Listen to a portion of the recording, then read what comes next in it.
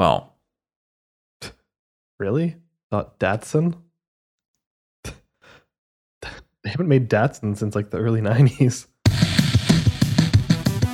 Whatever. hello. How dare you, sir? Hello, and welcome to episode 171 of the Gaming Fix podcast on May 8th, 2021. I'm your host, Andre Cole, aka your partner's favorite top-level domain. I'm joined today by Pat. Datsun relaunched in 2013, actually. They've been making them for the last 8 years again. Yeah. Like making trucks? I don't know what they make right now. We can peruse their models. Datsun pay us. My favorite top-level domain is probably...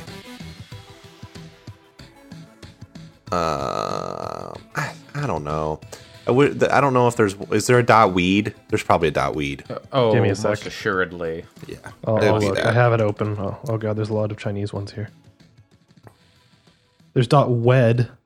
No, That's not the different. same thing. I'm dot marijuana. Yeah, Datsun makes like a few different models. They're not trucks. They're not just trucks. They do make a- they make small cars. Yeah. Probably mostly in Japan. I don't think. Yeah, I think they're mostly just domestic in Japan. Yep. They're not. Also joining us, speaking ahead of his turn, Alex. I don't see a .marijuana. There was one that looked like .jorts, so I'd be pretty into that one. That's good. Is there a dot fucks? Can I stack? Give me a top, second. Can I stack There's not a dot domains? Ish. Can I get .jorts .fucks? I've experienced some issues that I won't get into in my professional life with redirects recently, and I don't want to think about the idea of stacking multiple George dot fucks. 302 babies. Yeah. Well, there you go. All your does- hottest top level domains. There is a .fun, so it's close enough. Well, you're That's- both Not. You're that both close to what I wrong. said. Well, The there's best- .porn, so I don't want The that. best- No, that's easy. That's just. the best top level domain is, of course, .space, because you can visit fix.space at that domain, which is our website. I wish there were emails you could send to a .space domain. Oh, like gaming at fix.space? Oh, I didn't know. I guess we're the first. Wow. Must be. If you want to send your emails to space, send them to gaming at fix.space. Yeah, there you go. Yes. Yeah. Do you want to go to space? Email us at gaming@fix.space. Oh, God. I want to go to space so bad. Like, if I don't go to space before I die, I'll die unhappy. So I'll probably die unhappy. Yeah. But like, even if it's just like a vomit comet or whatever, like, or like high low orbit, they figured like, out see the curvature of the Earth or whatever. Like Bezos and Musk figured out have already figured out, they have future proofed it so that all of us who don't have $10 trillion are going to have to stay shackled to Earth while they get to go live on Mars. No, I don't want to go that far. I just want to like go up Nope. for like an hour and then come back. Like, Nope. You're or gonna like do like a cruise around the moon or whatever. Or like we're gonna live in trash cities Earth in 20 years. there's They're gonna live if on I a could- space station. there's a Or if, like, state if I'm- farm. I'm like in hospice or something, just like fire me into space. If I'm gonna die, just like fire me into space. Let me go and I'll die like in my little rocket capsule. I don't care. At that point, they'll probably just strap you into some real fancy VR system and convince you you're in space. No, I'm a That'd gamer. probably work. Oh God, what have I said? Ugh. Oh God. Okay. I don't like what I've This become. cat. I'm a What do you degenerate. want? I'm a pervert. I'll know the difference. A gamer. hmm Oh man, it's been a long week. Oh, has. don't even like. Oh God, I don't even want to get into it. It's been a long for me. It has been a long week in every It's conceivable been. way. Yeah, Yeah, it has been. I mean, aside from the fact that like my home life is good, every other aspect of No, Life that must has be been- nice. yeah is challenging this week. God, yeah, no. You know what might be good? Video games. No, maybe. The fact I don't that know. my cat wants to roll around on my lap, but I'm in a racing cockpit, and there's not really a lot of room to do that. Yeah. And he's Pat having is. a You're real- like that. You're like that senator from Ohio who was. Please don't ever calling say it- that about me. That is an aggressive insult that I thought we were friends. Did you see this story? This senator from Ohio was like calling into a Zoom meeting, and he had like the background replacement going, but he had a seatbelt on. That's So, funny. like he had his room like as the background, but then everyone was like, "Wait, why do you have a seatbelt on?" And like you could see him like Amazing. turning his head, like looking both ways. That's funny. Was called into a meeting, and I think it was about a bill about distracted driving or something. It Wow, really? was like That's yeah, a I think fucking. so. It That's was such a just, like, fucking senator from iconic, Ohio move. like, It's yeah. like I'm gonna call into this meeting and I'm gonna make it look like I'm in a car and it's really gonna drive the point home. Like, God, just Except I think he was actually driving. oh, that would be fun. That's even funnier. I- That's an even more senator from I think Ohio he move. I think he was driving and just replaced his background, but I'm not entirely sure. But yeah, video games. That's what we're here for. If you're from Ohio and feel the need to defend it, write us an email. Gaming My mom at fix.space. grew up. My mom grew up in Ohio. Oh, so she likes- knows then. She knows. She knows. But- Generally, you've either got the people who have left Ohio or the people that are in denial who still live there. Wow. Or who are stuck there. You know, I totally understand that it's not possible You know for what? anyone to just leave, but Mary Kish should come on the show and defend Ohio, please, Mary, I don't- because I don't think she or just would. tear it down. Just tear I it don't down. think she would either one. defend it. even my mom at this really point, likes Cincinnati chili.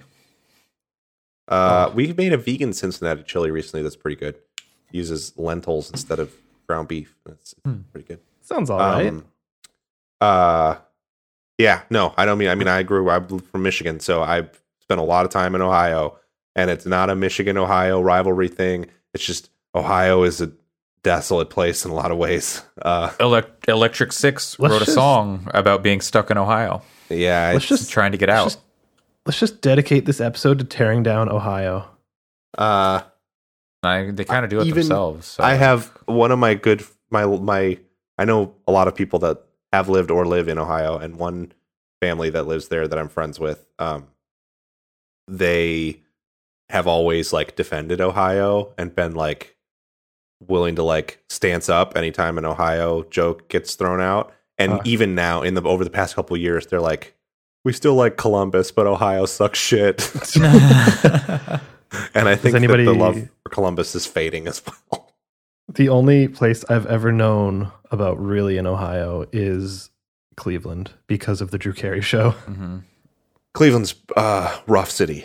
I feel really, I mean, I don't want to be too real, but I have a lot of empathy for people stuck in Cleveland that don't want to be there anymore because it is like really economically depressed, and Oof. marginalized communities there are just like treated like shit and get I don't know.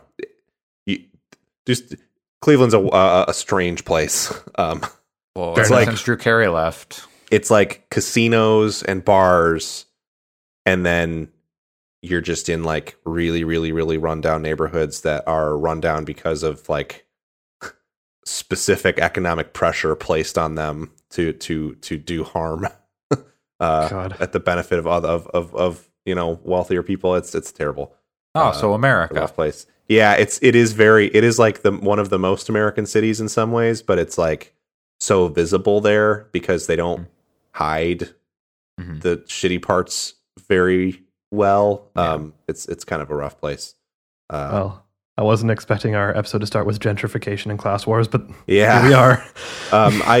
It's of course it's told from the perspective of like a white lady, so it's like. Mhm. But the third season of Serial, I can't remember, does a look right. at a specific court in Cleveland. Mm.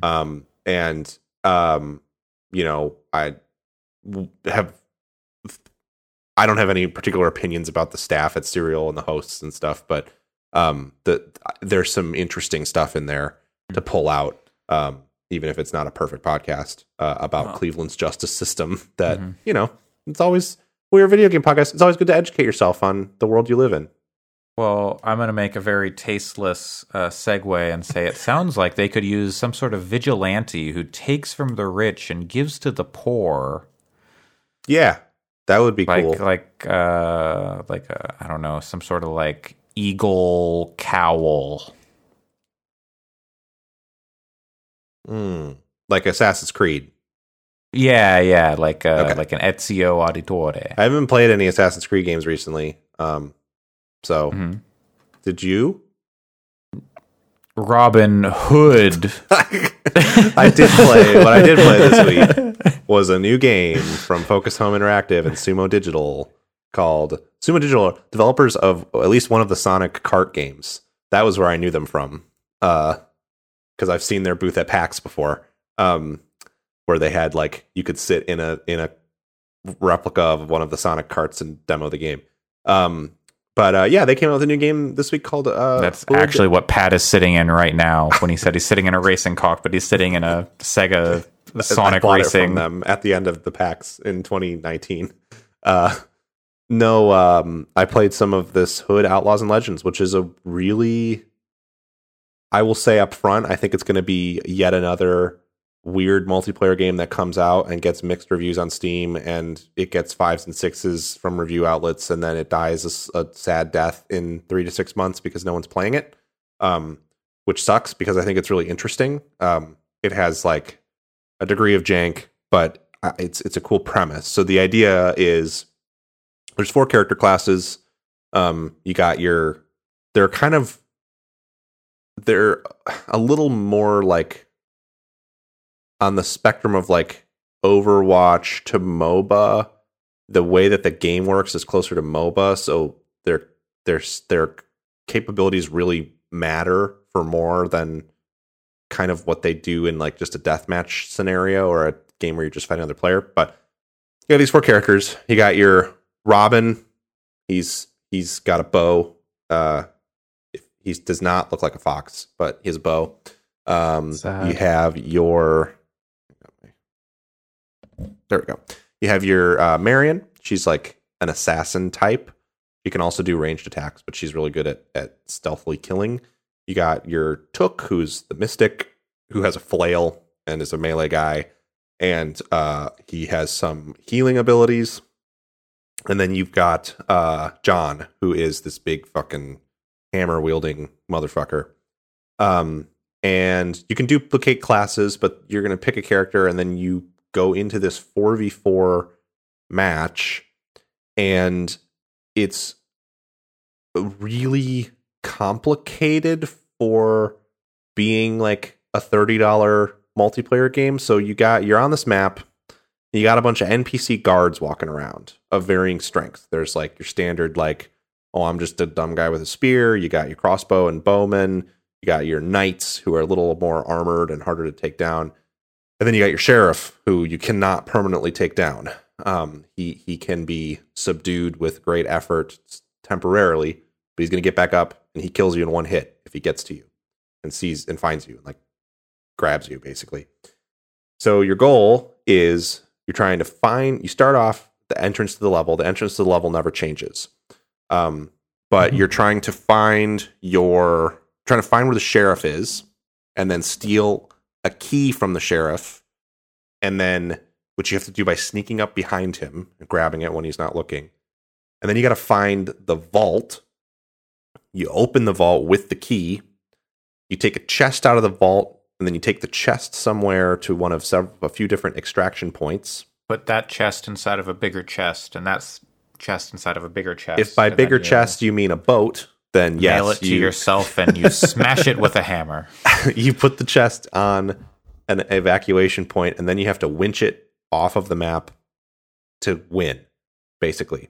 There's only one chest, and all of these objectives are things that you're fighting with another team to complete.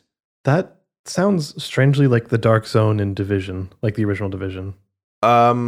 Which is weird, but there certainly are points of comparison to a game like that, yeah.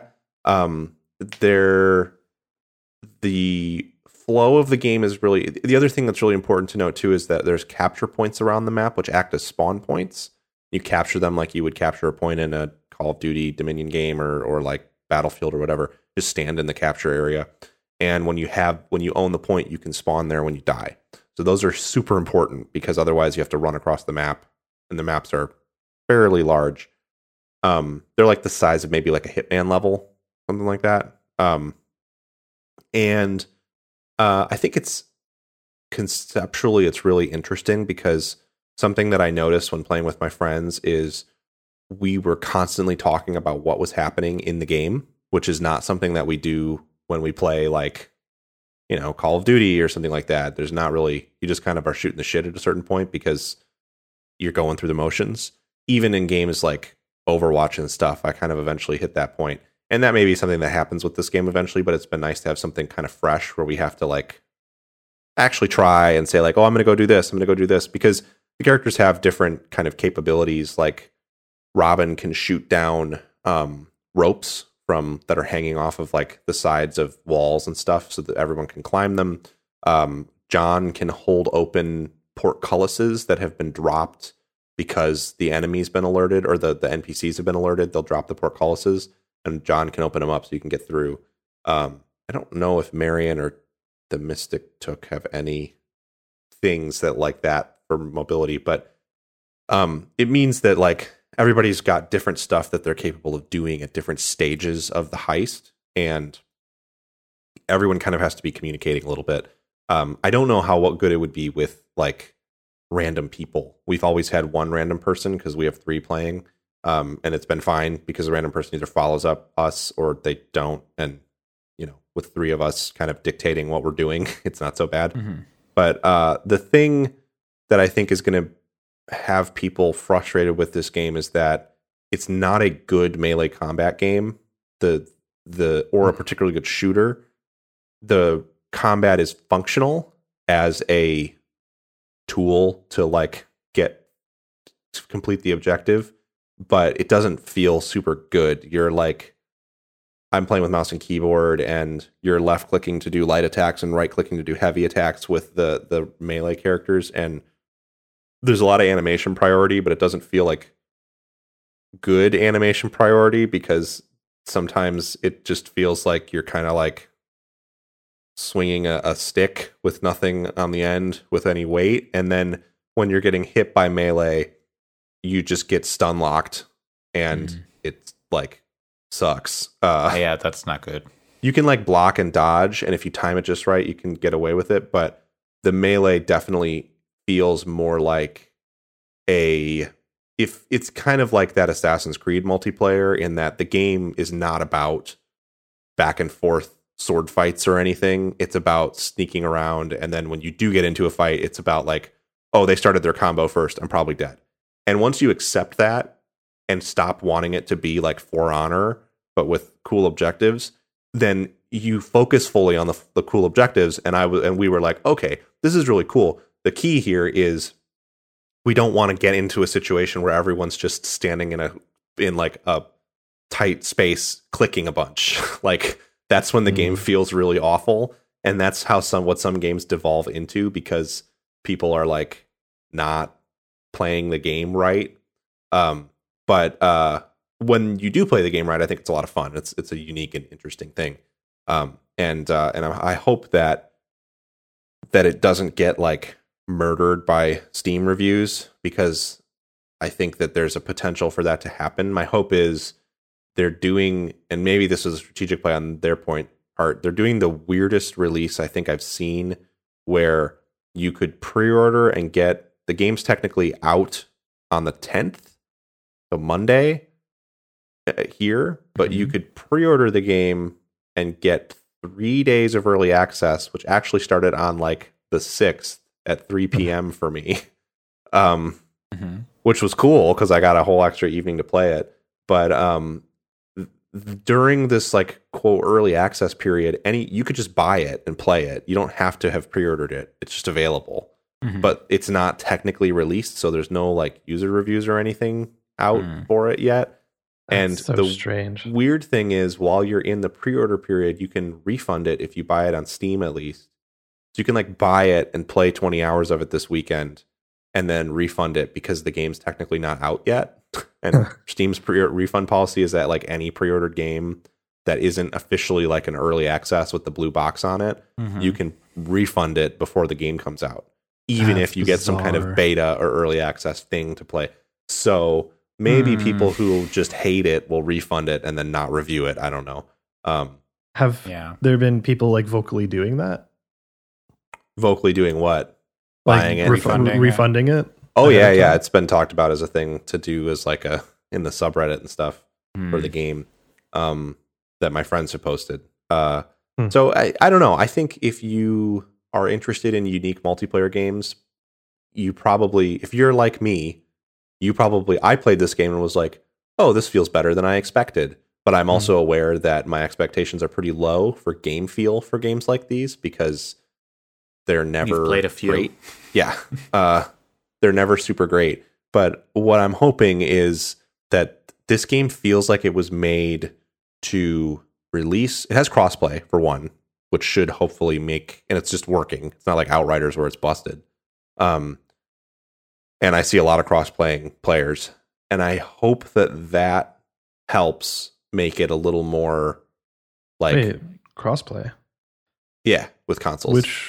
I didn't realize it was coming to consoles also. I assumed it was kind of like a what's it called? What's the SWATty game? You play it with your mouse keyboard, you punch people. Siege? Chivalry. Oh no! I So that's thought it the was thing. going to be like a chivalry type thing. That's the thing, is because it's so objective focused, I think people expect it to be a chivalry type thing. I played the Chivalry 2 beta a couple weeks ago and it's phenomenal. This game does not feel like, you do not have any fine control over your melee like at all. You Right. click and then you do the animation and that's it.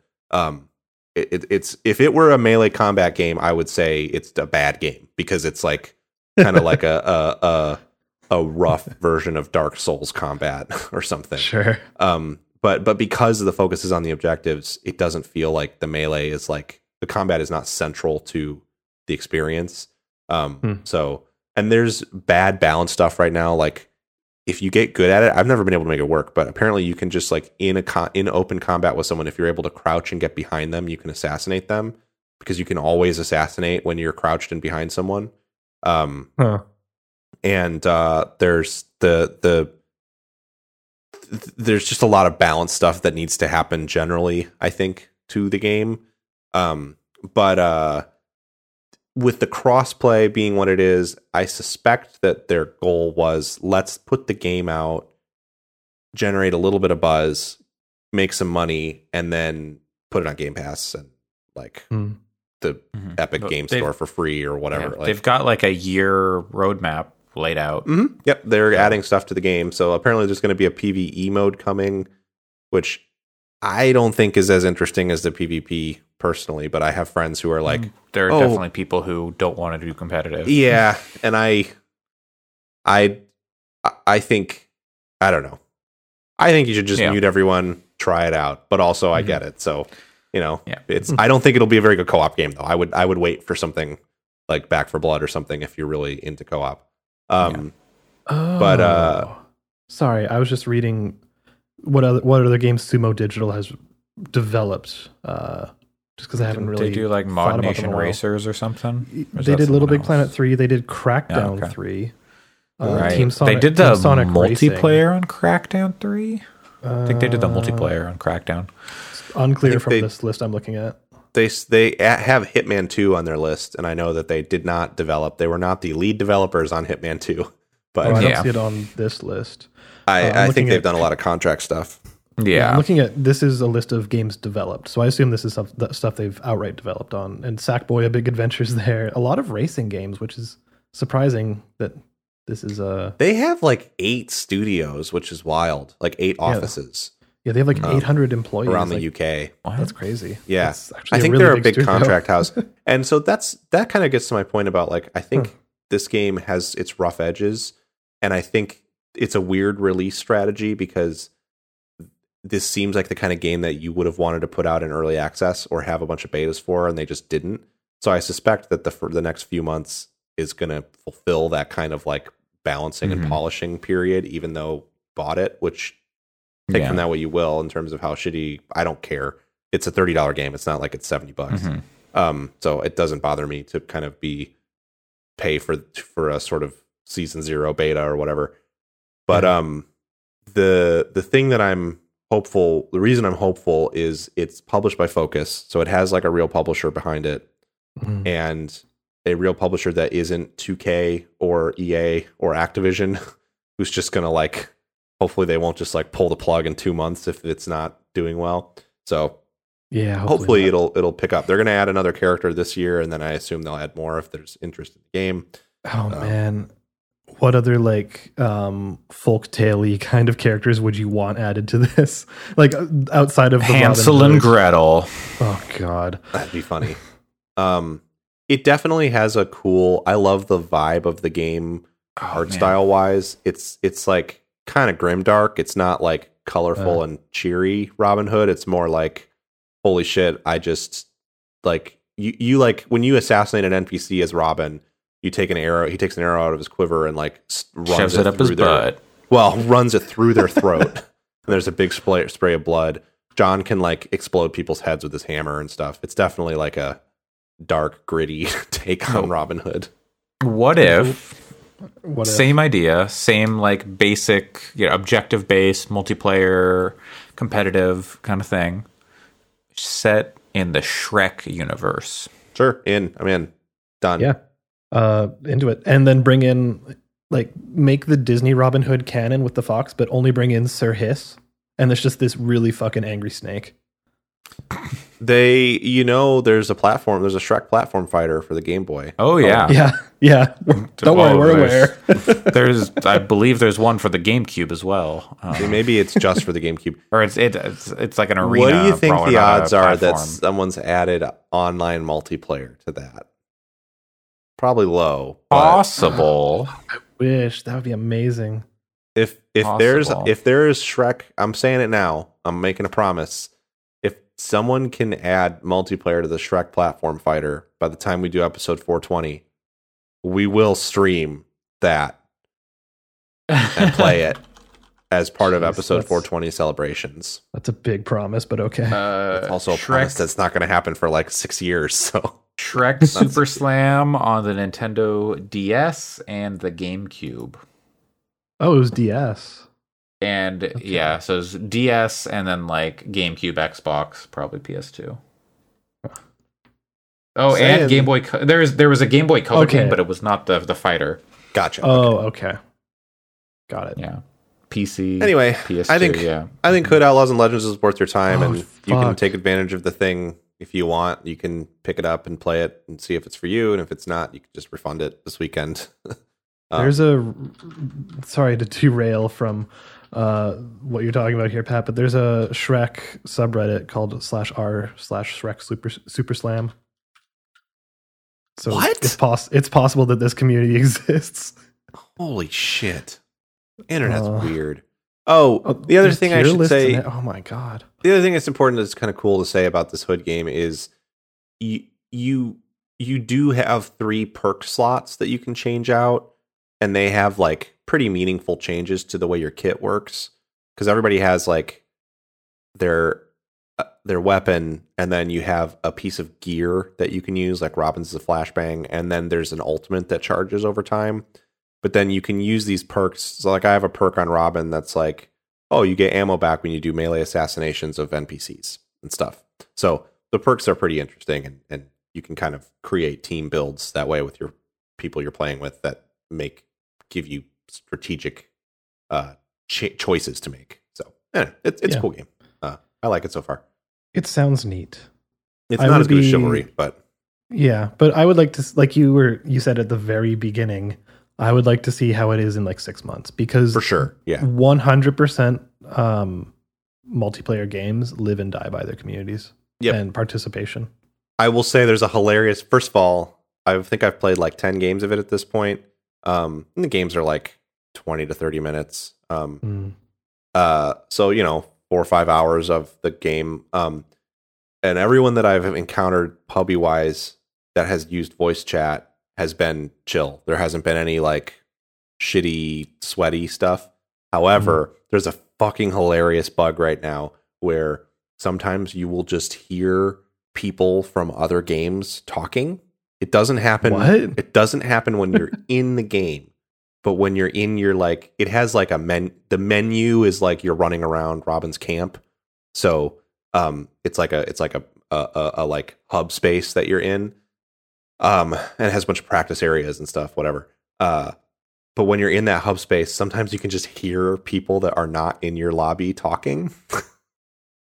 Like I didn't realize that it was voice activated voice chat at first, and I got on Discord with my friends, and I have push to talk on Discord, so I push to talk. And I'm like, hey, can you guys? Or I was like, hello to my friends, and then I hear in the hood chat someone go, hi. And I was like, oh God, oh no, what is going on? Oh, I love it. That's perfect. It was terrifying. And apparently my friend said that we were just in the camp picking out like new weapons to buy. They don't change, they're just skins, but they're cool looking. And he said he could hear people just being like, hey, fuck you. And then someone else go, who are you? And the first voice going, doesn't matter who I am, fuck off.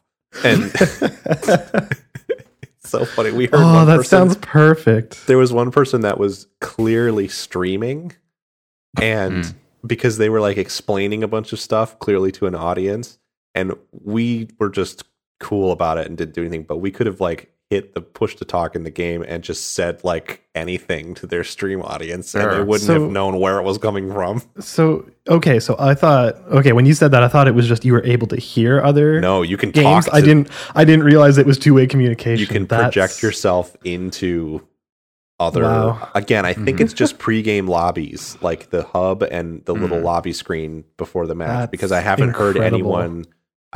anyone not in my game when I've been in game. Gotcha. But it's very funny, very funny. That's really something. Other than that, it's not super. It's fairly stable. No, I haven't had any crashes or anything like falling through the world or any terrible stuff like that. Servers seem reasonably okay. Like we usually get a match in like under a couple minutes, and sometimes it takes a minute or two for it to fill, but never waited more than 5 minutes for a game to start. Okay, well, hopefully once it launches, that'll be a little quicker, like official launch or whatever. But if you can just... Does it say pre-order on the page? Yep, sure does. Maybe that's like some people are just waiting for it to be... because they don't realize, like, oh, I could just play it now or something. Yeah, I don't know. I don't think the queue times are because there's nobody playing either, or a low player count. I think it's more since they just launched, their servers are getting like they're a little slow to put games together. But I think it's at least they work. I think they're dedicated. I don't know if they're dedicated servers or not, but it does say when you find a game setting up server, which I mean could mean that it's setting up the server client on somebody's local machine, but I feel like it's dedicated because I haven't had any disconnects and it's been pretty stable from a ping perspective. So okay, cool.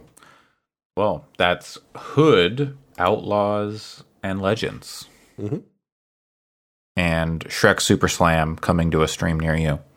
There's Absolutely. there's a Vice article on that scene from 2016. You know, I think I've read that. Yeah, Now that you're mentioning it. Yeah. But aside from that, we're spread about the world, you know. I'm in Japan, y'all are on the west coast of the Americas, North America specifically. Yep. But, you know, near, far, wherever you are, this podcast will go on. I was about to say, but it's really weird that we all have pretty similar accents, even though we're all over the world. Because I did not think this was the segue you were making. Alex, you're still playing the Celine Dion game, right? Yes, absolutely. I was about to say national treasure. I was about to say, can you believe in life after love? But that's Cher. So yeah, and I can, and I do. But that's what iRacing needs, is the ability to put music over the. Hey, Oh, I remember when we were all like, "Oh, Trackmania Game of the Year," and then It's Game of the great. Year It's a came, good and game. It's good. It's good. The community's It's fine. dead. Yeah. Again, Mhm. with a multiplayer That's- focused that's- game, if the community dies. I should try it on my. I got a 34 inch ultra wide, 144 hertz monitor this Yeah, you week. I did. should try it on Oh. that. I bet it would In the cockpit, yeah. Mm-hmm. with a racing wheel. yeah. It's the best Yeah. way to play Trackmania. Yeah. But I bet it would It's look the really good Trackmania on that experience. on this screen. I played a little bit of Rocket League this week because it looks amazing. But anyway, Are you playing that with Yeah. a racing wheel? no, Oh but I my did pitch God. that. I did pitch that to the Shift F1 racing league that I've fallen in with. That we should totally do a Rocket League tournament because our iRacing season ends today. I joined right at the end of the season. Wow. So we're doing some like dumb one-off races and stuff. We should. I pitched that we should definitely do a rocket. The problem with that. Oh, but you could use the clutch pedal for activating boot. Oh no! Now it's like people now have buttons on turning. there. No. Like you could, yeah. now you the can- wheels are turning. Well, it's Yeah. more the rotation of the car is important Uh-huh. in Rocket League. Sure. Yeah. But if you use the clutch pedal for like forward rotation, I don't know. I'll have to think on this. This could Yeah. be good. Try it out on some bots and. Yeah. Oh no, I'm taking it to the competitive ranked queue. Ladder, right? It's just trial by fire. Speaking of fire, I don't know. I haven't played Nier. They're Drakengard, the dragons, fire, the lady with the salt falling on Tokyo. Nier. There we go. Got it. Nailed it. It is pretty lit. That is accurate. Yeah, no, I talked about it last week. Last week I was like 10 hours in. This week I'm like 40 something, 43, 44, somewhere around there hours in. And I'm still in the first ending, the first playthrough. I'm super taking the time with that first one and just doing like 100% quest completion. Definitely what you're supposed to do, it sounds like, if you want to do everything.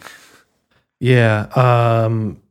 The last quest I'm on seems like it could actually take a lot of real world time. It's the one that people tend to time travel with in terms of like resetting their clock. So I don't know. We'll see if I can find a way to make that work on PS4 because otherwise I'm going to be waiting like 3 or 4 days. And I would like to get to the next playthrough because I'm like, in terms of main story quest, I'm at the last part. It has shown me the message. If you cross this barrier, you can't go back, basically. Yeah. So for Pat, I'm at the Shadow Lord's place. I got the key all set up and stuff like that. So I assume that's basically the end. Castlevania, Lords of Shadow. Sorry, say again. Exactly. You're on. This is your first playthrough. Yes, this would be Okay. the A playthrough. And I could potentially. Okay, so again, I'm doing 100% completion, so no one has to do this. I'm just not sure what comes between playthrough 1 and 2. Like, I don't know if you retain any inventory. I don't know if.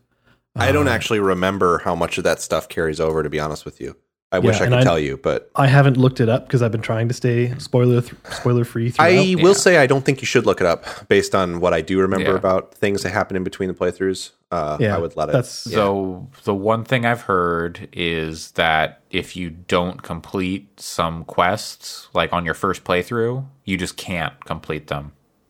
Yep. So like you're probably doing the smart thing by completing everything that you come across. I wonder if you're thinking about parts because there are definitely things in the first part that you cannot complete if you make it to the second part. What I saw was on subsequent playthroughs, certain quests are no longer completable. Cool. Yeah, that's true, and I don't think it. If I recall, I need to play this game again later this year with this replica thing. But it's really good. If I recall, it's not in every instance that the quest isn't available. It's that sometimes on subsequent playthroughs you just cannot get the item that you need to complete it. Yeah, which is exactly why I'm like, I wonder if any inventory follows through because mine is purely about crops. It's about growing the flowers and having the Don't seeds. think any of that stuff carries over. I could be mistaken though. So it'll be a while before I'm on the second playthrough unless there's a way to time travel. I think if it becomes a source of anxiety, I believe you could look up something like do items transfer between routes and it wouldn't spoil anything. I don't. Hey, You could Andre. have Pat. there's any- You could have Pat look it up for you. I could just look it up Pat for you. played it, Yeah, that's true.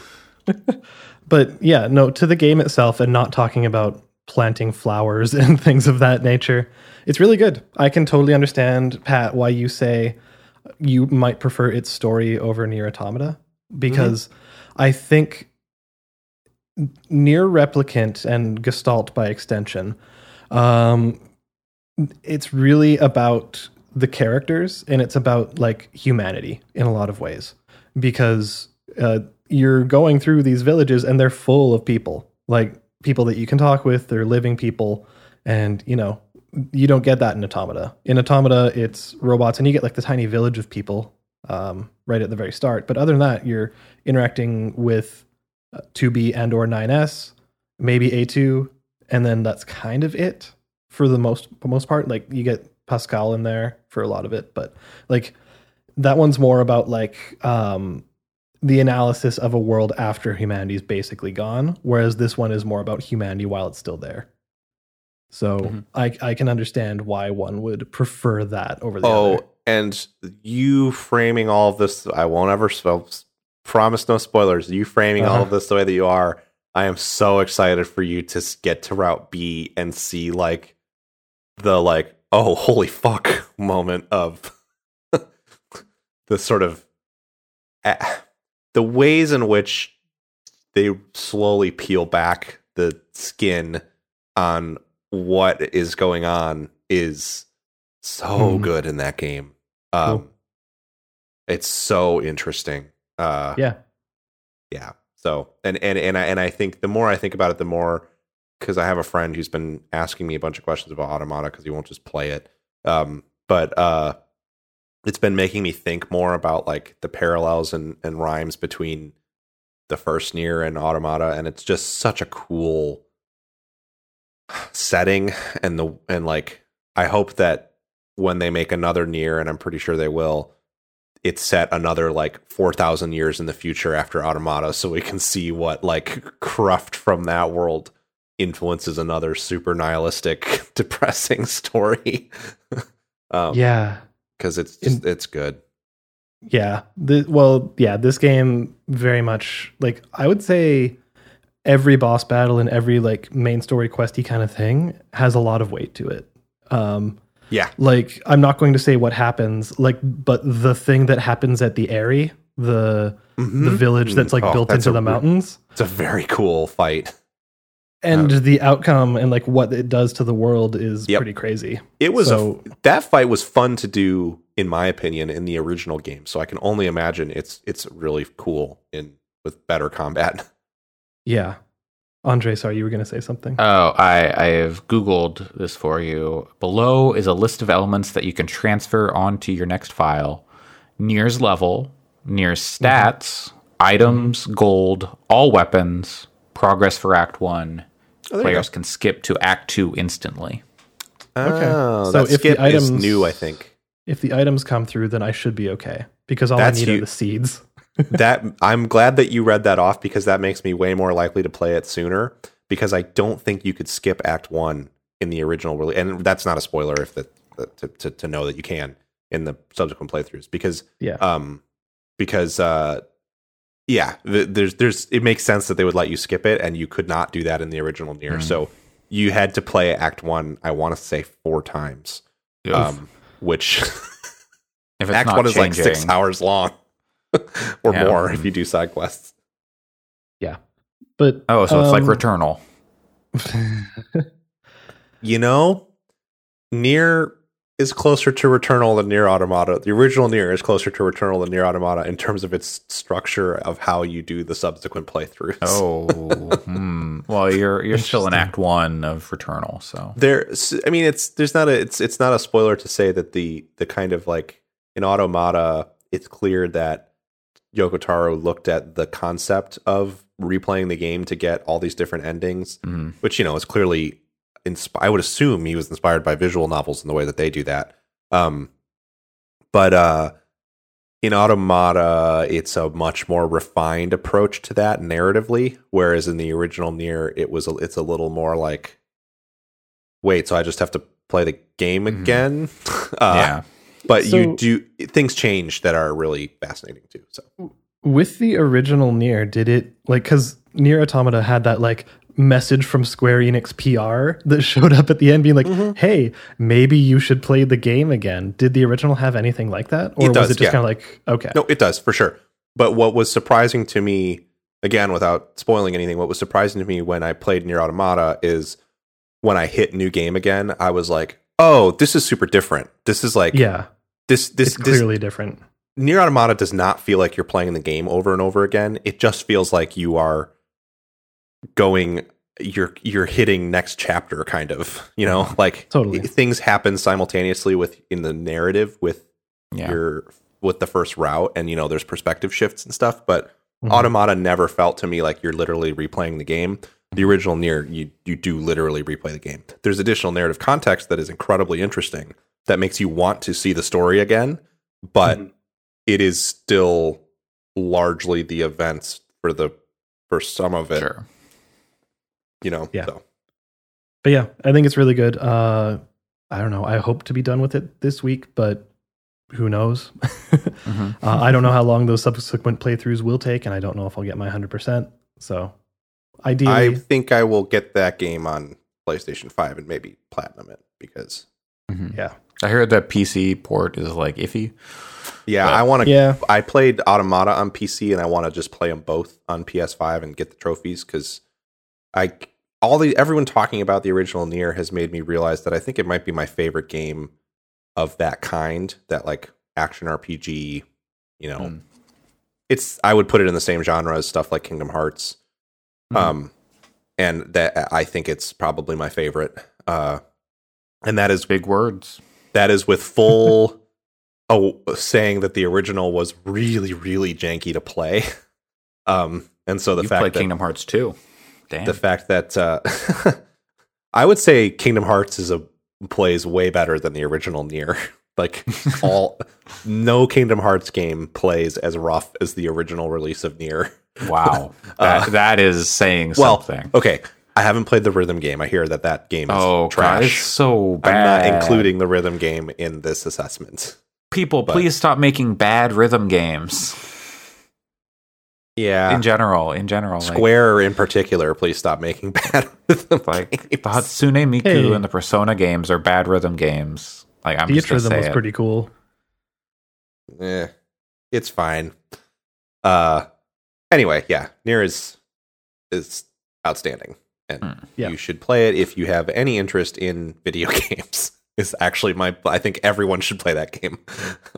I'm hoping it'll go on sale, but also like my finances are just fucked right now. Sure. And I so. think if you played Automata and specifically didn't connect with it or didn't enjoy it, it's certainly reasonable to wait for a sale on Replicant, because I like the original Nier more than Automata, but I also think I also am someone who really loves both of them. So, you know, I can't tell you like, oh, it's fine. If you didn't like Automata, Nier's going to get you, because I think they're similar in many ways. So I think for me, the thing about Automata was just like that kind of story doesn't necessarily hit for me. Like AI and sentience and humanity, that stuff. I'm like, but like knowing that like Nier is more about like people, or at least partially more about like humanity, like in its current like humanity exists as opposed to humanity's gone. What does that mean for humanity? It's is more interesting to me. What I think, and I'll stop hogging the mic. I don't mean to. It's your game, Alex, that you brought, so I don't mean to like all good run my mouth. But Replicant or Automata is very like on the nose about being about sentience and AI and all that stuff. And there are deeper themes that run through it, but it is so aggressive in its like, what is humanity kind of theme plot, whatever, that it's like, whereas the original Nier is much more esoteric in what it's trying to talk about and say. Its philosophy is a lot more ephemeral, I guess. And it is asking questions about humanity and sentience, but not in the same context as what Automata is doing. And it's asking questions about what a soul is and what a cognizance is and stuff. It's very heady, but it's also it's a story that you can kind of just go like, oh, and also this has rad visuals and it's really interesting spaces and people. And Automata doesn't, in my opinion, have like the environments are pretty bland and the enemies are very samey the whole way through. So it doesn't have the same degree of of like unique spaces and just an interesting kind of like world to move through from a visual and like aesthetic perspective, I guess. Yeah. And one difference that I would say, and especially because you're interacting with actual people and humans and stuff like that, is Nier Original, Nier Replicant, there's a lot of like side quests where you'll be doing them, and then the ending of the side quest is kind of like a personal choice where you have to be like, okay, you've just got this really terrible piece of news. Do you tell the person this news? Like, do you tell them this is what happened, or do you lie to them so they live their life happily, kind of stuff? And like those actually have consequences for those characters. And like there's one where this guy had a girlfriend, and then they kind of drifted apart, but they still cared about each other. And then like 5 years later, the guy got married and has kids now and stuff. But you find out that like 4 years before, like a year after they broke up, she was killed by one of the Shades, which is one of the the bad guys. And he never knew. And he's happily living his life over here. And she's like, oh, she just hasn't written because she's been busy. And you find out she's been murdered. And it's your choice as the player to say, like, do you tell him that, yeah, she's dead? Or do you just let him live his life happily with his family? And it makes you think about that choice. And what I love about the way it deploys those choices is there is no Mass Effect style. There's anything wrong with Mass Effect. There is no Mass Effect style like gauge that you're making the choice because you're like, oh, this is going to give you run. No. Oh like, yeah, no. That choice has narrative implications for that character, but it does not affect the overall plot. Totally. And it is just a moment for you to reflect on that micro story. And there is no like, you don't need to look at as far as I remember, you don't need to look at a guide for side quest choices to get all the endings. That stuff is not tied to that. So I think it's cool the way it deploys those decisions. Yeah, it's really good. I would say the experience so far has been really pretty much wholly positive. The only negative I would say is that the side quest design is not very good. It's fetch quests. It's go collect 20 of these, go collect 10 of these, and it's like, and for me that's not the most fun, but I've kind of just been able to put on a podcast and just kind of blindly just kind of do the stuff until I get the stuff and then continue the story. I had such a weird, I think I watched like Giant Bomb streams and stuff while I did that, but I had such a fucking weird experience of playing that game because I played it in like 2016, early 2016. And that was like a year and a half or so before I met everyone here, and about a year and a half-ish before I met my current partner. And like 2016, not to get too personal, but 2016 for me was like the year where I was like, my life is not working, and nothing about me is what I want it to be. So like I did a lot of like personal growth and soul searching that year, and I played Nier on a PS3 in my basement in the dark for like, I did nothing but play that game for like a month. You may not like it, but this is what peak performance looks like. Well, yeah, it was so weird. I would like get a pizza and a tall boy of like Bud Light, and then as Yoko Taro into intended. The basement. Yeah, and descend into the basement. And I think I would put on like a stream or something. But my point is that I was like very isolated while I played that game. It was very much like a self-isolation thing. And I had my friend who won't play Automata. He's the one who got me to play the original Nier. We talked about the game. It wasn't like I was antisocial during that period, but it was just a weird way to experience that game that is kind of nihilistic and dark, to do it alone in a dark basement eating pizza and drinking like shitty beer. It was a weird time. Never really to excess or anything. I wasn't like, I was drinking one tall boy of Bud Light. But yeah, it's a weird time. And I'll say, while this game is certainly nihilistic, like, I don't think there's any ifs, ands, or buts about it. Another thing, like, if you did not like how Nier Automata was just constantly a downer, like there was never any real positive moments in that game, really, even with the side quests. This one actually has like happy endings to some of the side quests, like, which is the fun balance of like, oh, I don't know if this quest is going to be like, oh, these people are happy now and things are good, even though they're arguing, they're happy and healthy, yay. Or if it's going to be, oh, everybody's fucking unhappy and this is the worst thing ever. Like, nobody liked that. Exactly. So it's I think being in that kind of period of your life is also something that would be interesting with this, because you're like, I don't know what to expect. I think it was helpful for me really to play it in that time and in that way, for sure. It certainly shaped my desire to talk about video games more seriously. That's for sure. I think the other thing that is, no, people will disagree with me. I know there's like major 2B stands out there, but I don't think Nier Automata really has any likable characters. I think it has interesting characters, and I don't think I don't like hate characters in that game or anything, but none of the characters to me are not. I think part of the point is like these characters are pretty lifeless in some ways, you know, like that they don't have a ton of personality, I guess. Their personality is more in their visual design than their like performance, I guess, but it seems very intentional.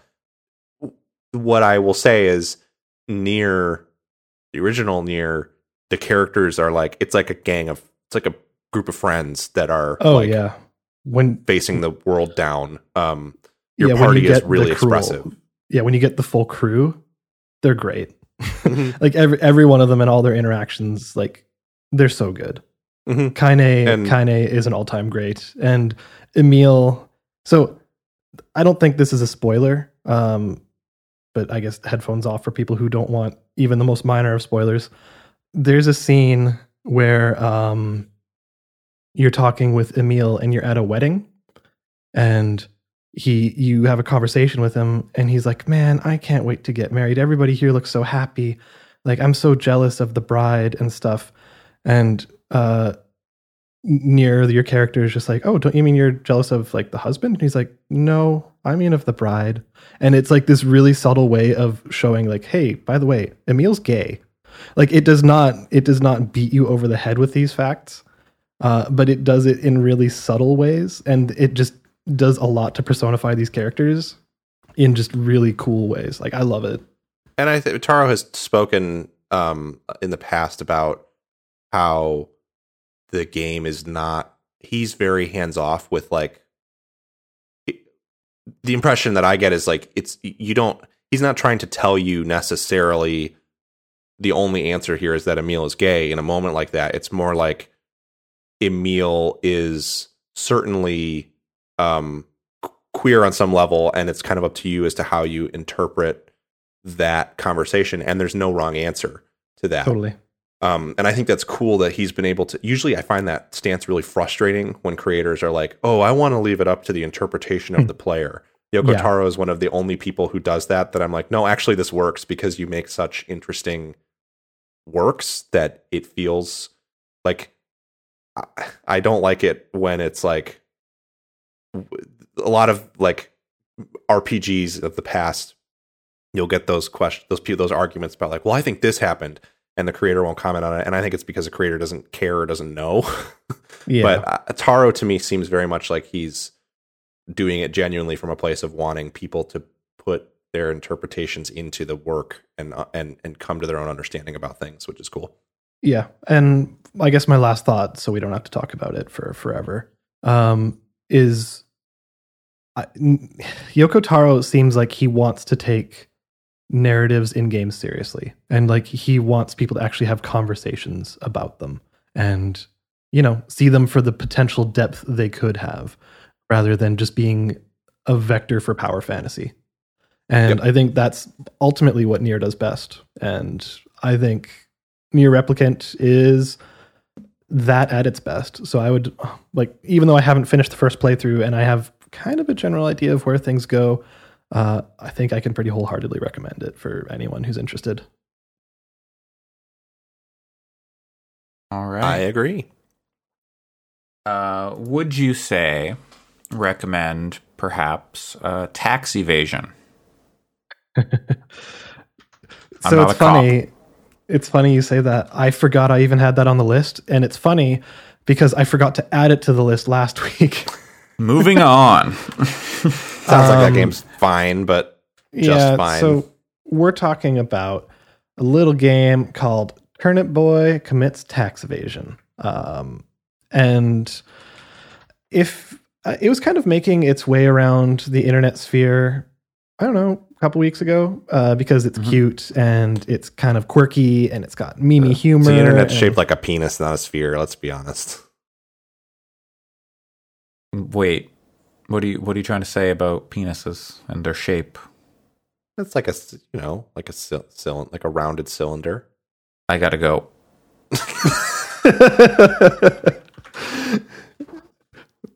Hoping that's where it was going.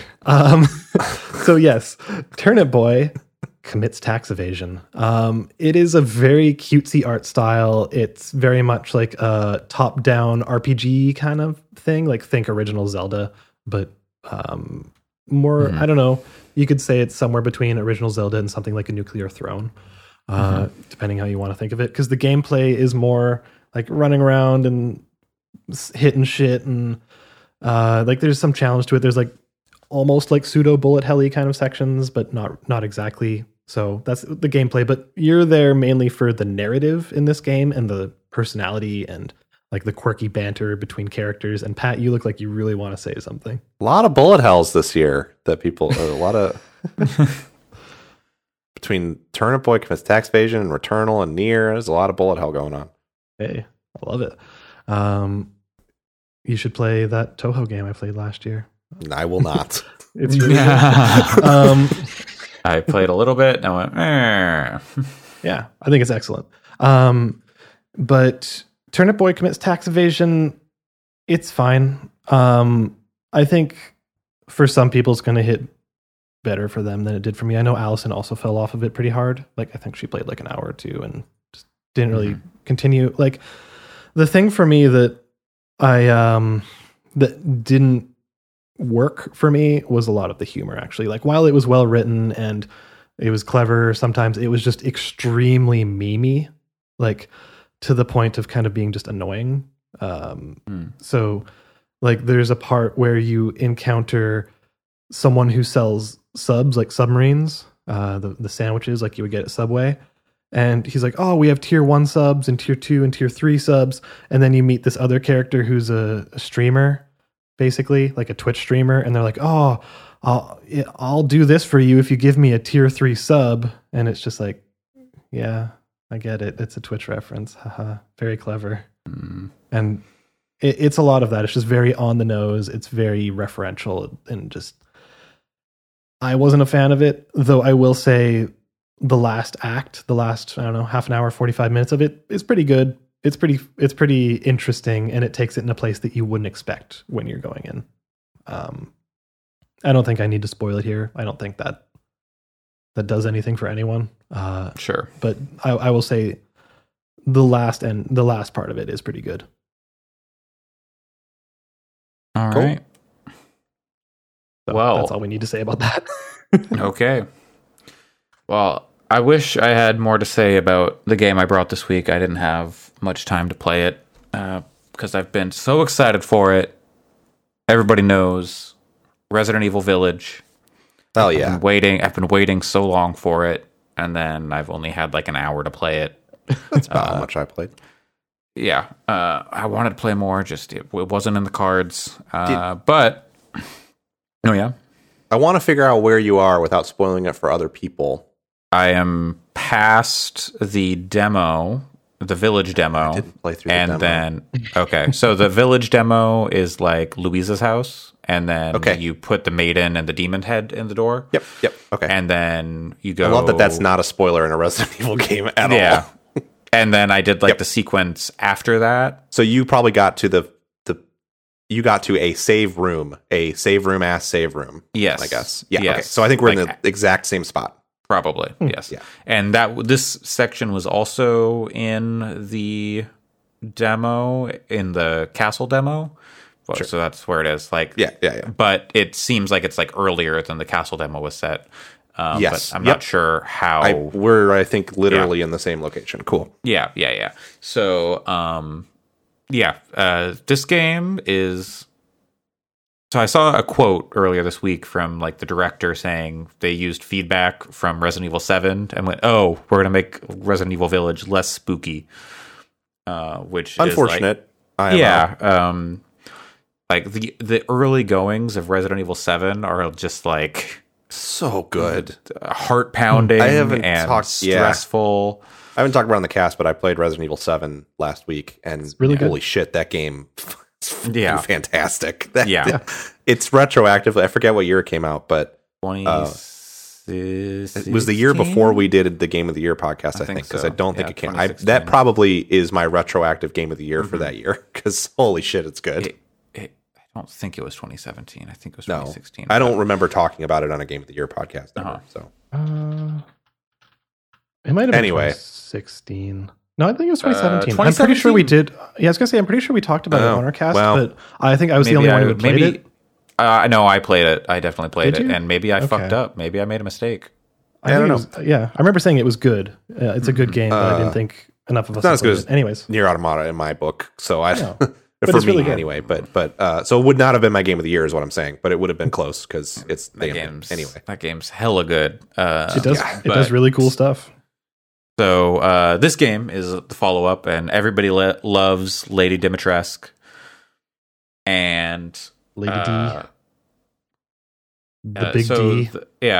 This game starts off. It's like 3 years after the events of Resident Evil 7. Something like that, yeah. Ethan and Mia have been recruited by the Umbrella PMC and Chris Redfield.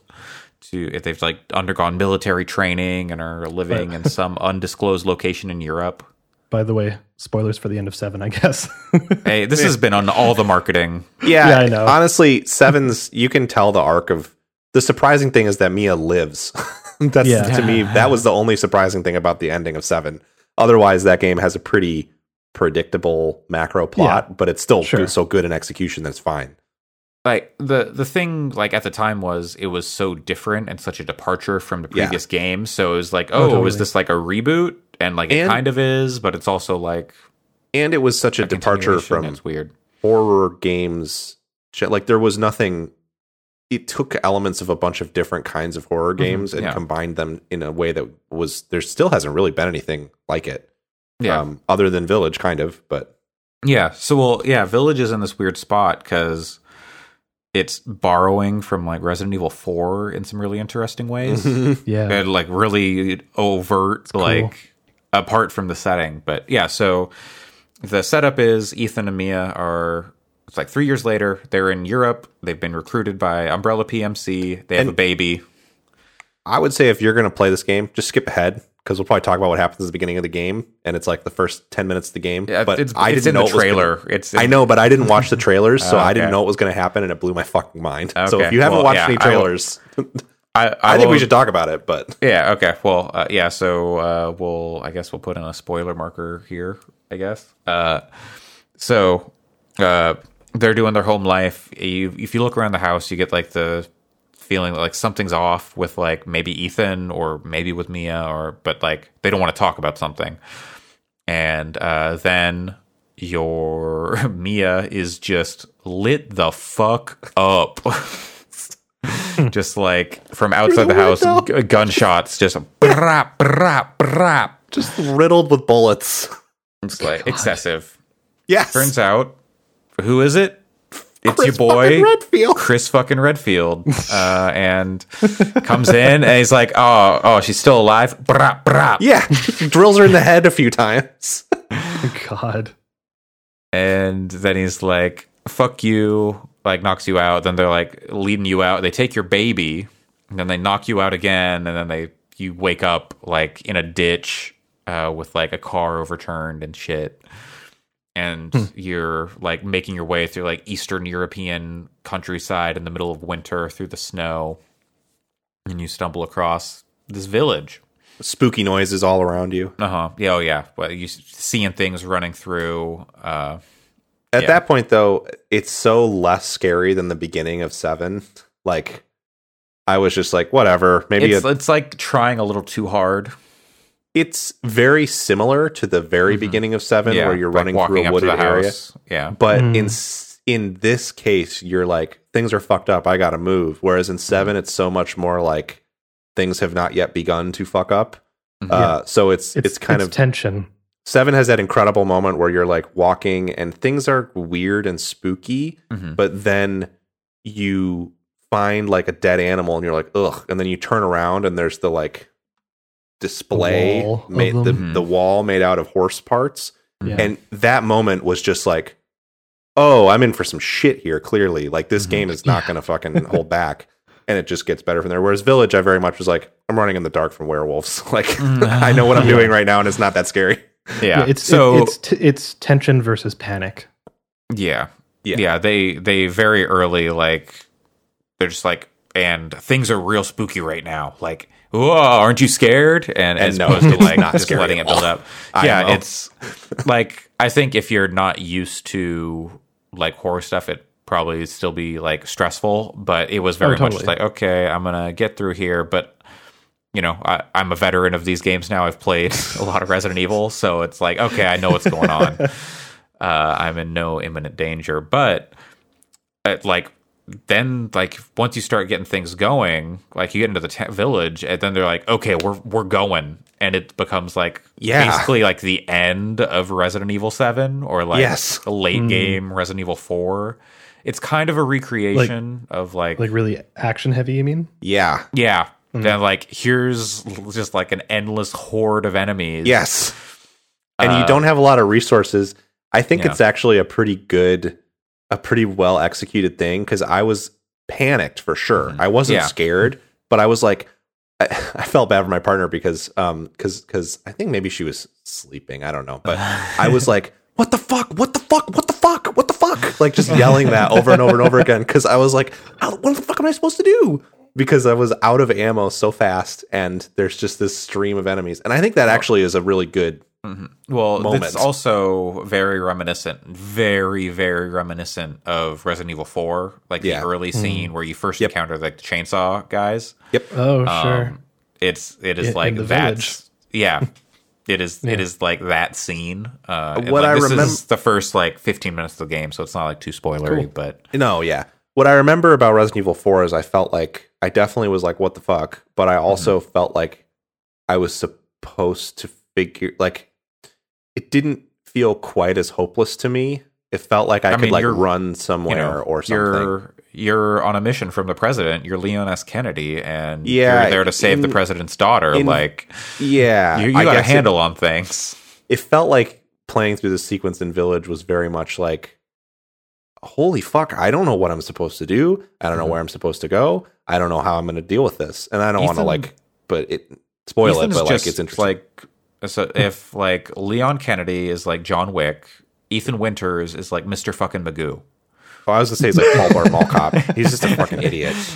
That's the thing about 7. In 7, I was willing to forgive it because he was in like an ultra fucked up situation, and he's just a normal dude. He's just like some dude, and then he's like, "We're gonna, you get your hand cut off, and then we're gonna staple it back on." And it's like, "Why does my hand work?" And stuff like that. It was certainly in 7 much more like, okay, I can hang with this guy because he's going through some shit. Whereas in Village, I'm like, you've done this. Like, there's one moment where he goes, why the fuck is this happening again? And that moment was really good. And I was like, okay, I bought that and I'm with you, buddy. But the rest of the time, he's just a dipshit. I'm just like, my guy. But I've heard it just get. I haven't played it. I think I will, but not right away. I'm probably going to wait for it to be on sale. But I've heard they really just are kind of excessive with how much they fuck Ethan up over the course of the game, just constantly. It's good. It's real Like, good. He like early on, like minor spoiler, but like there's like some gross like mutilation. trauma. Yeah, like Yeah. like a werewolf like lichened thing just bites his like hand and takes off like a third of it. Yeah, Just, like, and it's missing like fingers, like and it's like God. bone sticking out of one finger, one it's- finger it's totally gone. brutal. It's And good. My friend was saying basically he just pours some potion on it and it grows back Yep. and he's fine. No, it does not grow back. no, but he it does- bandages it up like it's Yeah. it's gone. Okay. But he does just okay. pour It might pour the maybe alcohol on it. Maybe it'll come back. I don't know. I don't know. There's also I saw one like screenshot of a thing that someone was talking about how like so you know how with like DMC or Devil May Cry they like did the like live storyboarding stuff and they're like, oh, we're gonna make all our scenes with like toys or like we're gonna really do it in that like for visualization. So they do For the same 5, thing with right? like Yeah. so for Resident Evil they did a similar thing. They just like they storyboarded with like and just took pictures of like the people in the office to like, you know, in the poses and then like, oh yeah, they even did it for this scene and it was a weird scene with Lady Dimitrescu. And I was like, ugh, I wonder what's going on here. yeah, but- it definitely like once you get past that initial, and I assume there's a bit of back and forth between the village and the castle. Yeah, no, because I mean, there's like a 4 lords type thing, so I think there's going to be more than just the castle. in the That's what's village. exciting to me is I feel like I know what the plot of this game is going to be at this point already. It seems like it's going to be pretty similar to the first one in a lot of ways. But what's interesting is that they're setting this up for 4 pretty different, like potentially different aesthetic and like mechanical spaces. Yeah. Which sounds really fun, I think. Yeah. And like the mechanical additions to this game, like you have your weapons can be leveled up, like in Resident Evil 4. Yep. You can buy upgrades. You're picking up like treasures to sell for money to buy upgrades. Like in Resident Evil 4. Yeah, all that stuff is straight from Resident Evil 4. So Inventory is Resident Evil 4. yep. But what they Yeah. did do is your crafting materials don't sit in your inventory now, at least. Yeah. They're in a Oh, separate man, that's tab. much better. Yeah. Yeah. But yeah, it has some interesting mechanical stuff going on that's a little bit upgraded. I don't think that the atmosphere is quite as oppressive and No. like engaging as it is in 7, but I still think it's fun. This game is a lot more like just like goofy, I guess. The enemy, the 4 characters that are sort of like the 4 lords. I mean, you've seen Lady Dimitrescu, like they're all larger than life characters like that and really weird. Like You've really, got like really one weird. You've got one who's like almost a bloodborne hunter like, Yes. type thing going on. So is it almost like campy in a way? Yes. Yeah. Absolutely. Okay. That's cool. But That's not fine. all the way to It's not Evil Dead. or Resident Evil 1 even. It's not even Yeah. like it's not Yeah. that campy. It still feels it reminds me of like tonally, I think it's higher quality, but it almost reminds me tonally of like that Van Helsing movie. Sure. Where it's like we know it's campy, but the characters don't know that they're being campy. Which I really enjoy that tone when it's done well. It's not done particularly well in the Van Helsing movie, but it's done pretty well here so far. So far, at least, one thing I'm appreciating is that it is like distinct from 7. Yeah. Like I'm not going in like, oh yeah, no, this is just 7 again. Like there's room to be surprised because 7 was a departure from the Resident Evil formula that had come from like 4, 5, 6. You know, mostly 5 and 6 was like a similar thing, and like they were an evolution of 4. And then 7 did its own thing, and now 8, while it's still in that same like mechanical space, what's happening feels like I don't know Totally. what could what could happen here with like there's werewolves, there's giant vampire ladies, there's a bunch of other stuff that like is not entirely clear but still looks pretty cool and is very different from anything that I've seen in Resident Evil before. I also like that I think this is highly effective in 7. but 7 feels like a constrained space no matter where you are in it. It doesn't feel like it's there's all a lot of like claustrophobic spaces. And yeah, totally. It's claustrophobic, and then even in terms of like the wider, like the mansion itself is big by real life standards, but it doesn't feel like the original Resident Evil 1 mansion feels really expansive. Like there's tons this is just like a big like house in like Louisiana Bayou. It's not like a mansion. It's just someone's got a big house. So my point being, Resident Evil 8 feels like it has the potential to be a much more intricate, larger space. And I think that's a cool departure for what Resident Evil 7 is doing. I'm not saying I wish that it had been a more intricate space. The claustrophobic nature of it is important to what they're doing. There's like a great moment in Resident Evil 7 where you have to go back to the manor house, and I was like, one of these times that I come in there's going to be fucking molded everywhere. And then sure enough, you walk in and like 3 of them wake up, and I'm like, motherfucker, I don't want to deal with this in this area. And that's super effective. And I feel like Resident Evil 8, I guess, is a little less stressful because I already have a shotgun and a pistol, like where I am now. And I'm like, okay, if a fucking like vampire lady shows up in one of these rooms, I'm just going to blow her away with a shotgun. And obviously there's going to be enemies. Yes, there will be enemies you cannot do that with. But I guess what I'm saying is I feel more equipped to just kind of like explore the space, which is something I never really felt comfortable with in 7, even though you have to do it. Yes, that's it. It definitely seems like 4, where they want you to feel equipped to explore the space and go around, and you're going to be fighting a lot, but it's not going to be like, oh god, I'm out of ammo, and you could buy ammo, and you can.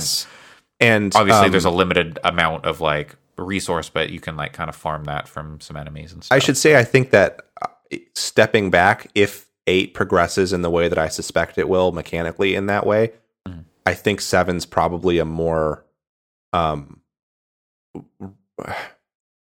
think I'm going to come away from this game thinking 7's better, but also 8's Village seems good. It seems really good, and it's a nice like change of it's good that they switched it up, because I think if they had just done 7 again but in a European village, I don't know that it would have worked. So I'm still excited about it. Just changing the location wouldn't be enough. Maybe, it would have been fine and good, but it would have been okay that we're doing this again. But because they've changed so much, it feels like there's a little bit of like, I don't know exactly what's going to happen, and there's room to be surprised. I also think that they're inching closer to being just on the. I'm not saying I predict they'll do it. Saying they're inching closer to the last game in this trilogy just being like Vampire the Masquerade Bloodlines, but in Resident Evil, because space there's like light RPG elements with weapon upgrades in this game, and it seems like they're not that far from just being able to create like a more immersive sim style location, which would be kind of neat. I don't know. It's gonna be co-op. And there's going to be 3 different stories you play through. And you play as the son of Wesker and Sherry Birkin and Leon S. Kennedy and Chris and Ethan. And then... and when you die, you turn into the enemies. Yes. Reverse, not out yet. And not out until like July or something. It got like blown back in release date. Does Jake show up in any of these games? I don't even remember. Jake being Wesker's son. He was only in 6. Only in 6. Okay. As far maybe he's shown up in like Umbrella Corps or something. They make references to Wesker though in 7, and probably it's been a while since I looked at it. But the only reference is the gun. The gun is a reference to Wesker, but it does say his name. It's like in the item description. It's like, oh, the gun, Albert Wesker's signature design brought forward into the next generation or whatever. I don't remember. No, that's that's just fun for people who know the games. But sure, but maybe it's not like Destiny where they're like the lore is in the weapons. Well, I don't know. The weapon is called like the Albert 001. Yeah, maybe this game actually takes place after 6. What I suspect, who knows? What I suspect is that Leon will show up in this game at some point. That would be pretty cool. And then he's like, I gotta save the president's daughter, and then he Well- saves your baby, and you're like, what? And they're like, you're the president. And then that's the This is ninth game. pure is speculation. you're- I know it's just nothing- a presidential I know sim. nothing about the plot of Resident Evil 7, but what I suspect is You mean 8? or 8. Yeah, I know everything about the plot of Resident Evil 7. But what I suspect is that Chris Redfield is actually kind of a bad guy now, and that Leon's going to show up and be like, this guy's fucking bad news. Let's get out of here. Join my like The Resident cover Evil art resistance. is half Chris, half werewolf. Yeah. So like it seems like he's some bad news, or he like something bad is going on. Oh, with maybe Ethan. something bad is going on for him, but either way, I think Yeah. he's a bad Well, guy in this game. like, And I yeah. think I mean, Leon's so- going to show up and Yeah. gonna at the end. It's going to be at the end again. Yeah, And it'll be yeah. like you That- join Leon's group of ragtag fighters, and I bet there will be I- other characters And from the then- past in there. And then throughout, it's got to be Claire Redfield. It's got to be another Redfield. Yes, I think it'll be Claire will be in that group, and I bet in the last Claire game has in to this- show up. Claire has to show up. The last game And in this then- trilogy, yeah. and then you'll play through the game a second time as Ada Wong, looking at everything Mhm. from a different perspective. Mm-hmm. I'd be down for that. But yeah, I am excited to play more when I get the chance, and like these games are like 10 hours ish. So Yeah, I think that they're breezy enough. I think I'll probably gun through Resident Evil 2 remake after I play 8. we should or Village. get into speed running and just compete against each other. Man, I understand why people speedrun these games after playing 7, because I was like, holy shit, the sequence breaking you could be doing to like not in 7's sorry, not in the main plot. It's in that Chris DLC. In that Chris DLC, you could do some crazy ass sequence breaks that would be really wild and hard as fuck to pull off. But 7, you could kind of, I don't know, the boat section. It's not got much sequence breaking stuff. It's mostly just like execution and like. Well, and I've heard it's interesting because the enemies are really unpredictable. So yes, but like also depends on the difficulty you play and all that stuff. But yeah, I love Resident Evil speedruns. They're my favorite. I gotta watch that RE7 one that I've seen circulate. That's like yes, I will. fast. I will. I can probably send you it. Yeah, that'd be good. I meant to watch it this week and it got away from me, but yeah, I think it's the carcinogen one where that Probably. one's just the most impressive because it's like the highest difficulty and they like randomize item placement. yeah. I So- can't imagine playing that game on a higher difficulty though. I mean, once you know like what to expect, then it's like okay, now I'm Yeah, I guess. and, you know, Yeah. the first time through, I'm always Certain parts of it normal, would be but rough on a higher difficulty. I played Resident Evil the 3 remake on like the highest difficulty. It was just near impossible on because like how much damage you take and with like Nemesis chasing you around. Like the final boss was like if I got hit once, it was over. I'm like, are you kidding me? Yeah. Even knowing what to do is like, ugh. I'm kind of bummed I didn't buy more of the games in the recent Capcom sale because I kind of would like to. They're so quick to get through, but Yeah. feel like there's enough there to come back to that I Yeah. would like to just say, you know, this weekend I'm going to play Resident Evil 3 remake. When I and breeze through it. when I didn't have internet for Oh my like God. just 2 months when I first moved into my apartment, I played Resident Evil 2 so much. Just so Andre, much. Sorry to interrupt, and I've been our chat has been pretty active this recording, okay. but in regards to your final fight in Resident Evil 3 with the boss that would just kill you, one Yeah. stranger piece from the chat says, "Did you see stars, Andre?" Because you got punched so hard. And also because that's is- the name of the thing. Doors. I guess I Man, did because Jill Valentine is a member of Stars. All right. So Yeah. This is my prediction. End of Resident Evil Village. You had a big fight with Chris, and you get fucked up, and Ethan's like on the edge, and then like a boat pulls up. It won't be a helicopter again because I did that in 7. And it's A Ada boat pulls Wong in up. the boat. No, it's Leon and Claire in the boat. They pull you on the boat, and they say like, "We got to get you out of here." And then as the boat pulls away, it has like a faded Stars logo on it. They say, "Get in, loser. We're going shopping." And then there's the evil is merchant on the resident. back, and he goes, "What are you buying?" I was a little disappointed that the merchant in Village is not that or closer to that. That would be weird. It would be, I know, but that's like one of the only things I have nostalgia for in Resident Evil because the only one that I played was 4. I've got weird feelings about Duke. Like there's something like Dude, iffy on his balls character of steel. design. Oh, his character design is a little offensive is like, for sure. Like very fat phobic. It's pretty fat phobic. Yeah, it sucks. Yeah. The only reason that I didn't bring it up sooner is because Resident Evil is not the bastion of progressiveness. No, I think it's there's nothing in this game that I think is like really bad. Bad. I mean, I don't want to suggest that fat phobia is like not that bad, but like the character design definitely sucks. He like rolls forward whenever you meet him the first time. It's shitty for sure. It's like I think you could still do most of his design, but like change a few things, and it would become less of an issue. Yeah, but also, it's definitely one of those things that you don't have to interact with him that frequently, and it's. And for me, I can look at it and go like, that sucks, and then kind of... Yeah. It's not like in-your-face aggressive, but it is like, if you think about it, you're like, Yeah, and it's really not like they're like way? showing him eating all the time or anything like that. It's No. But yeah, it's a little... It's not the best, for sure. But besides that, I'm enjoying Resident Evil Village. There's a sequence where... There's another hand trauma sequence that I won't spoil, where... Like, have you encountered Lady Dimitrescu yet? Not yet.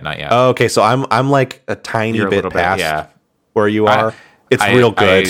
I mean, like I've seen her, but not in the castle. Okay, yes, right, I did like the escape sequence thing, and then Gotcha. Yes, yeah. No, I'm a little bit. I'm like I'm like 15 minutes past that. Yeah. It's not a spoiler to say that you run into her pretty quick once you're moving around that castle sequence, and that opening. So I think that might be the picture, the screenshot I saw. Oh, maybe. Yeah. That might be the thing that I referenced. Like they did they made like a real life, like there's like a storyboard shot of that. There's like a 5-minute basically cutscene sequence that's going to happen very soon after where you are. That is really good.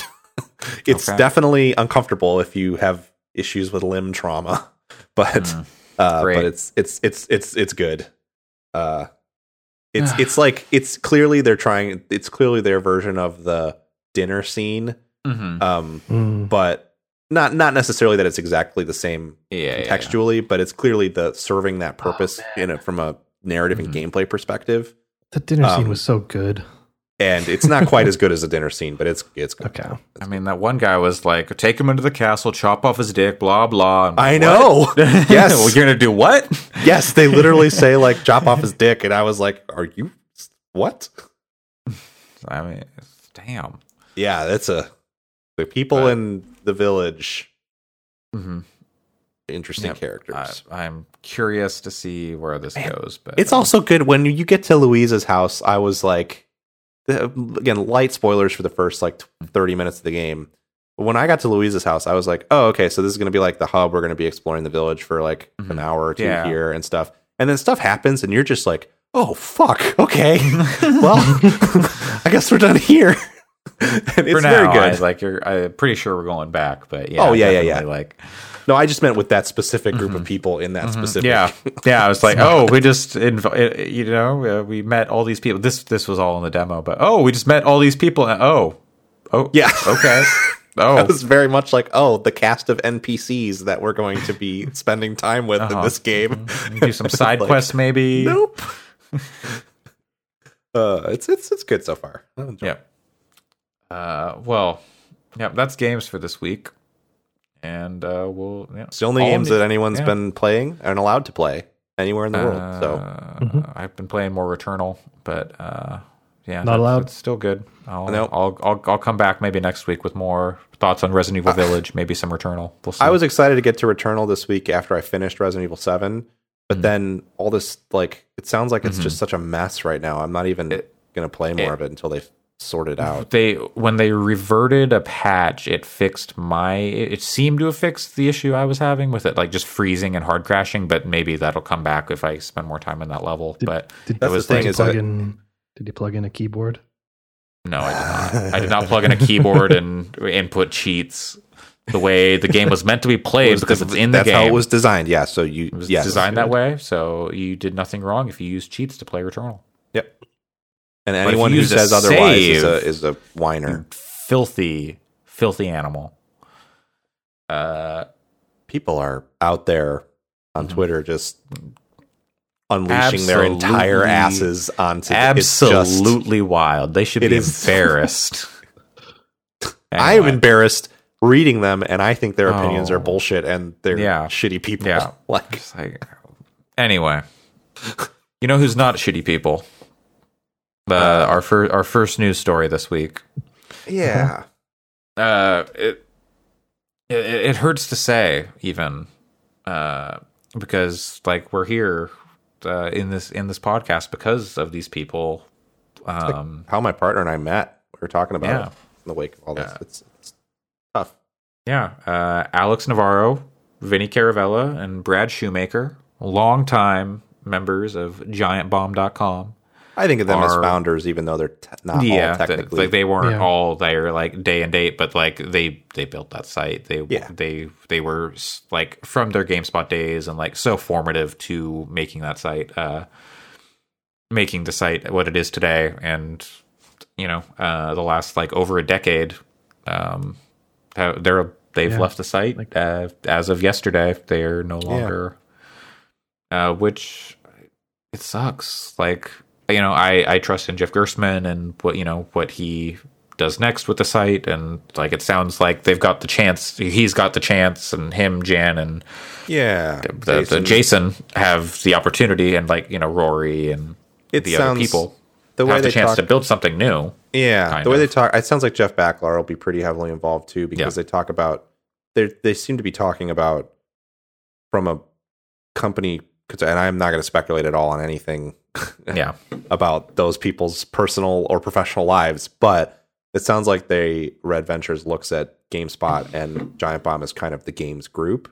And Yeah. it sounds like Bacalar is in a position of pretty high authority now within the games group. And so Yeah. hopefully he'll have a lot of hand, and he's a really, really, really smart content producer. So I was initially like, fuck this, I'm just done with this site completely. And then in some ways I'm weirdly excited to see what Jeff, the Jeffs and what the J Yeah. gang does with Jay. Oh God, Jeff, JJ. Jason, and Jan. No. Oh wow! I didn't even think about that. That's the real Triple reason J. that Alex, Vinny, and Brad Quadruple left. Yeah, the J's were too strong. Got to get John Vignacchi back, and then he's got to only go. Oh, JV. Oh boy, Goodness. But John Drake. yeah, Oh my exactly. God, we've They're bringing uncovered. all the J's. They're all gonna the J's back. change the G in Giant to a J. Yep, and Dave Lang is going to change his name to Jave Lang. But no, I'm excited to see what Jeff's going to do next. I think Jeff did a garage stream where he was like cleaning shit in his garage for 2 hours geez. that I watched, and it was a really great cathartic. Like, okay, this sounds like there's a future here that could maybe. Yeah. My hope It is that doesn't sound like he's going down with the ship. It No, sounds no. like they're ship of Theseus. Yeah, and I think Yeah. the biggest thing that Giant Bomb has, the biggest weakness of Giant Bomb over the last, that has become apparent, it's always been a problem, but it's become more apparent over the last few years, is there's such a like lack of diversity in terms of like the perspectives that people are approaching games from. Certainly there was diversity of taste, but like Yeah. it was a bunch of white guys talking about games with, acceptance from people like Jan and Abby and stuff over the years. But Yeah, people have come through. Austin. But in Austin, yeah. But I mean, the core of that team for so long has been that. So my hope is that this is an opportunity for them to build a more diverse yeah. set of experiences and people to maybe to maybe be a great place for the future of games too. Because I think a lot of places, like, nothing against like people like Rab and other people that work at IGN and Game Informer and stuff. I mean, like Liana Rupert's really cool, and like there's lots of cool people at different places, but I feel like there isn't that, like, no pun intended, like bastion of games media where I go to a place and go like, no, I like everyone here and all of their opinions. Yeah. Like how Giant Bomb was for a while for me. Yeah. And I think maybe they could do that again. Yeah. With or even if I don't necessarily care for the person, like I at least trust they're on the level, and with for sure. Yeah. Or, you know, I'm not like, oh, this person's wearing a Pip-Boy and streaming, talking about Fallout 4 and how amazing it is. Yeah, and like I feel that way about Vice now, but that's like the only place that I have that feeling for. Yeah, and Giant Bomb, I have felt that way about Giant Bomb too. But yeah, I mean, I feel like the internet. They talked about this on the Bombcast, the most recent episode, whatever that number was, I forget. The one titled "Brad's Leaving." Yeah. That went live. That was perfect. However, like they're talking about how the internet is so significantly different now versus when they started. And I think the communities that you're talking about, like when I first started using Giant Bomb in like 2010 or whatever, it was a website you navigated to all the time. It was like, first thing I'm going to do when I wake up today is I'm going to go to giantbomb.com and check out the forums and check out what quick looks have been happening. And you watched all the quick looks there. And then as the years went on, when it came to quick looks, I just watched them on the YouTube channel, and I stopped going to the website as much and stopped interacting with the community as much through their forums. And it's just because that's how the internet changed, is people rarely go to an individual site anymore. Like they go to something that is an amalgamation, or like it kind of accrues stuff from different sites. Yeah. And like you're getting the filtered best of the best content all the time rather than just everything. Yeah. Yeah, it's a weird market, and I think like part of their whole like changing things up from here, like their plans kind of have to or incorporate that. And you know, like you said, they were talking about it.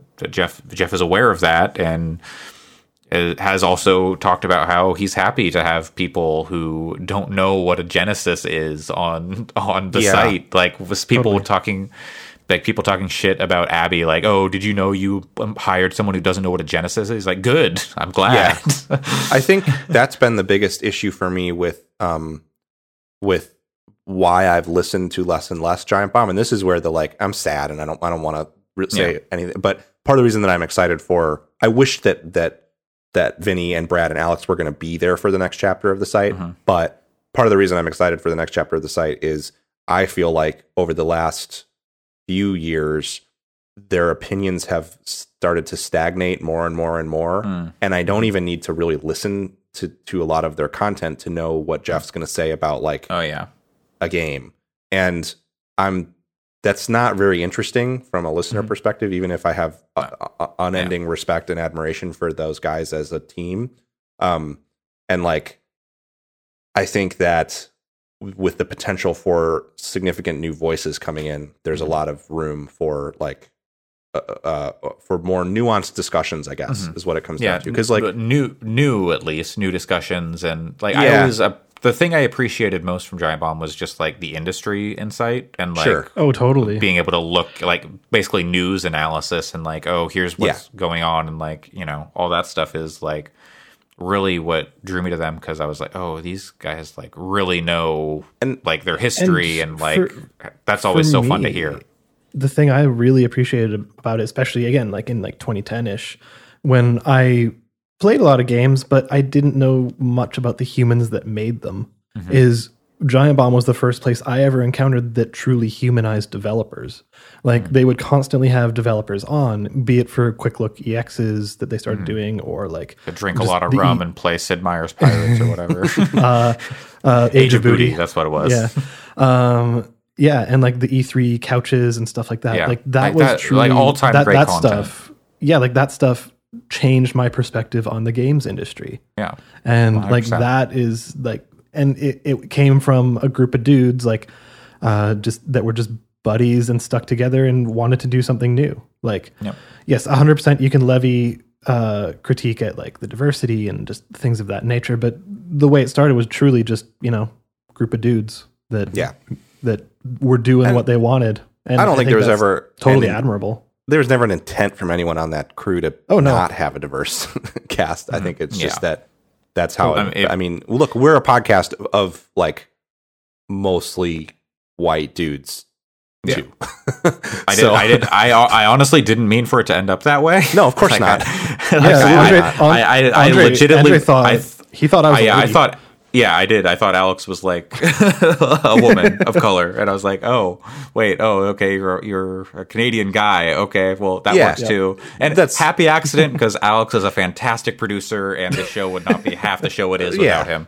But I don't think that's. I guess my point is that I don't want to paint it as like I think that anyone on that crew has been trying to gatekeep more diverse hires, but just looking back at how it started and just on a personal level, it just had such huge influence on me. And you were saying, I made tons and tons of friends out of that community. Like just life-changing relationships. Here, like doing this conversation if not for Giant Bomb. So nothing but respect. Just last, any like specific memorable moments or something that like these people like there are so many but like Alex Navarro always holds a special place in my heart just for how much he's talked about like mental health and his struggles with it. Like being open about that was with ADHD, I think a very important thing. Depression and all that was just like good on you, man, for like talking about it and being open about it and destigmatizing that stuff. I think it was really. He certainly is not the first person in this in games to do it, but I think Brad was one of the first people that I saw start to like really on a large platform combine conversations about video games with also like, hey, fuck off if you're a piece of shit like person from a political perspective or something. And totally. That meant a lot to me because I never expected it initially from Brad, as he started to become more outspoken about politics and stuff like that. And so that I think was really influential in me to say, regardless of who my audience is, I'm going to stay firm in like my values and beliefs. I'm not going to stow it just because I'm at work. And if someone says something shitty or just because I'm like in a public space like that, was, I think that was really helpful for me. And for me, like there's so many things you could point at in terms of just video content and stuff that they produced and put out there. But for me, like I had a long-standing conversation and like personal relationship with Ryan Davis. Like we talked all the time. We hung out anytime we were in the same city, and he was one of the most genuine people I've ever met. Like of course, this isn't about the folks who are leaving. This isn't about Brad, Vinny, or Alex, but just in terms of Giant Bomb and the people there, because it is changing. Like the thing to note, and I think this applies to all those guys, is whenever I interacted with Ryan Davis, you always had the impression that he was just kind of loud and abrasive and a dick, and like he would be rude to people and stuff like that. But when you interact with him on a one-to-one human level, he was like one of the most empathetic and caring people I'd ever talked to. Like those conversations were brutally honest in really great ways, and he was never rude, and it was amazing. I mean, I've talked about it with you guys before, but I've always like liked Dan generally on podcast content. I like him when he has like somebody else to like sometimes rein him in a little bit. Vinny Caravella, king of reining Dan in or giving him just enough to hang himself. Man, on that last Beastcast, he asks a bunch of questions about stud finders. It was like classic. Oh, it's so good. Anyway, I'll have to listen to that. and I was like, but I was always like, man, Dan's the last guy on the podcast I'd want to hang out with. I bet he's insufferable in person. And then I ended up hanging out with him for like an hour and a half after a PAX panel, and he was like what you're saying, Alex. He was incredibly kind.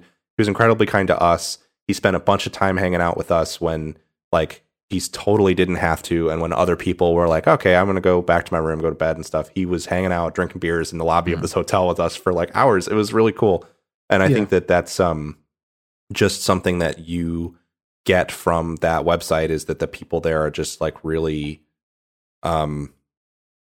seem like they're just really interested in being like kind to the people they interact with in a way that I think is important and good, and I hope continues with the next generation of Giant Bomb staff. Yes. Yeah, which extends to like my thoughts on that is something they also alluded to, is that you have to remember that these internet personalities, they're human beings, and what you see on them, like of their video content, what you see them producing and everything like that, isn't necessarily who they are. If you project those values onto them, that isn't the human behind the scenes, and you have to remember that for all these folks. The only last anecdote I have like of personal relationships with any of those guys was Alex Navarro.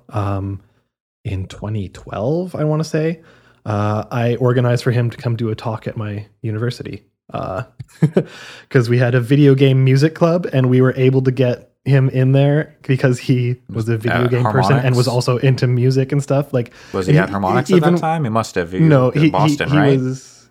We were in Boston, but he was there for PAX East as a Giant Bomb person, and we're like, there's such a tenuous relationship between music and video games here, but we all love Giant Bomb, and like we were just able to convince him basically, and like I organized that and hung out with him a lot, and he was so affable and so kind and so funny, like extremely funny, and throughout that PAX East, every time I went there, we would just randomly see each other and just basically finger gun each other, and it was the best. So those guys are that sounds like they're so genuine. Alex Navarro would do. Yeah. And I look forward to seeing whatever they get up to next. And I wouldn't be surprised if all of them go extremely private after. I don't think we're going to see anything. I mean, I think they'll probably again, I don't mean to speculate too much on what they're going to do in the future, but I just wouldn't be surprised. You know, I wouldn't be surprised either if this is kind of the watch them drive off. If I could, oh God, don't say it. It's been a long road. Yeah. They played that at the end of the stream yesterday. I heard, really? And I don't think I could handle it. No. Like even just like listening to the Beastcast was like, I couldn't do it. It was hard. I did it while I was practicing at Charlotte Motor Speedway last night, so I had something else to focus on while I was listening. It sucks. I'll miss those guys. Yep. But you know. Good for them getting out. They had a long run, and they deserve all the happiness. Kind of the long. I mean, Totillo, like, sure, yeah. I don't know that there's that many people who have been in games that space for so long. Most people John get McCarty, out. Like, I mean, like technically, he's in like they do the podcast though. But he's not in like. I'm talking about like media stuff, as an editor at a website. Yeah. Like I can't think of anybody producer who like Greg Miller's getting up there, but he's also like kind of doing like a. But he started now. because of Giant Bomb. Yeah, so he did. He's not nearly as long, but he is like Imran was posting like.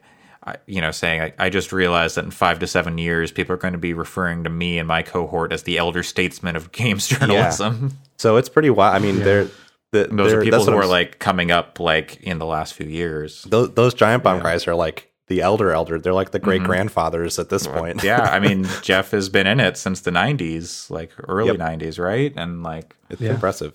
Yeah. Patrick Klepek has been doing it since he's 14. So that's. Since he was sort of like the second generation of Giant Bomb staff, he seems like. Mm-hmm. Oh yeah, I mean, he seems like he's 12 years old still, but perpetually. But still, he's been doing it for such a long time. Oh, yeah. But yeah. Anyway, it's interesting. Yeah, maybe we'll hear him on like the Fire Escape cast with Dan, Mike Mahardy, and Mary Kish or something occasionally. I can hope. Oh yeah, Brad's still got his tech pod with Will Smith. I imagine he's going to continue. This is again pure 100% speculation. I could totally see Brad Shoemaker writing a book. I could see any of them, frankly. Yeah. Yeah. I think he's going to And become I a would hair love to model. read it. I hope so. God, you could still see the baby face under there. Though, No, under all that hair. No, we and got to that do beard. you got to do the official Twitter thing. They're going to start a Patreon. They're going to get Austin Walker to leave his contracting work to be on their Patreon, and they're going to get Patrick Klepek to quit his job at Vice, even though he has children and a house, to join a Patreon, and then they're going to get Greg Miller to leave Kind of Funny. Just fantasy book your fucking Patreon, which is something I'm so fucking tired of.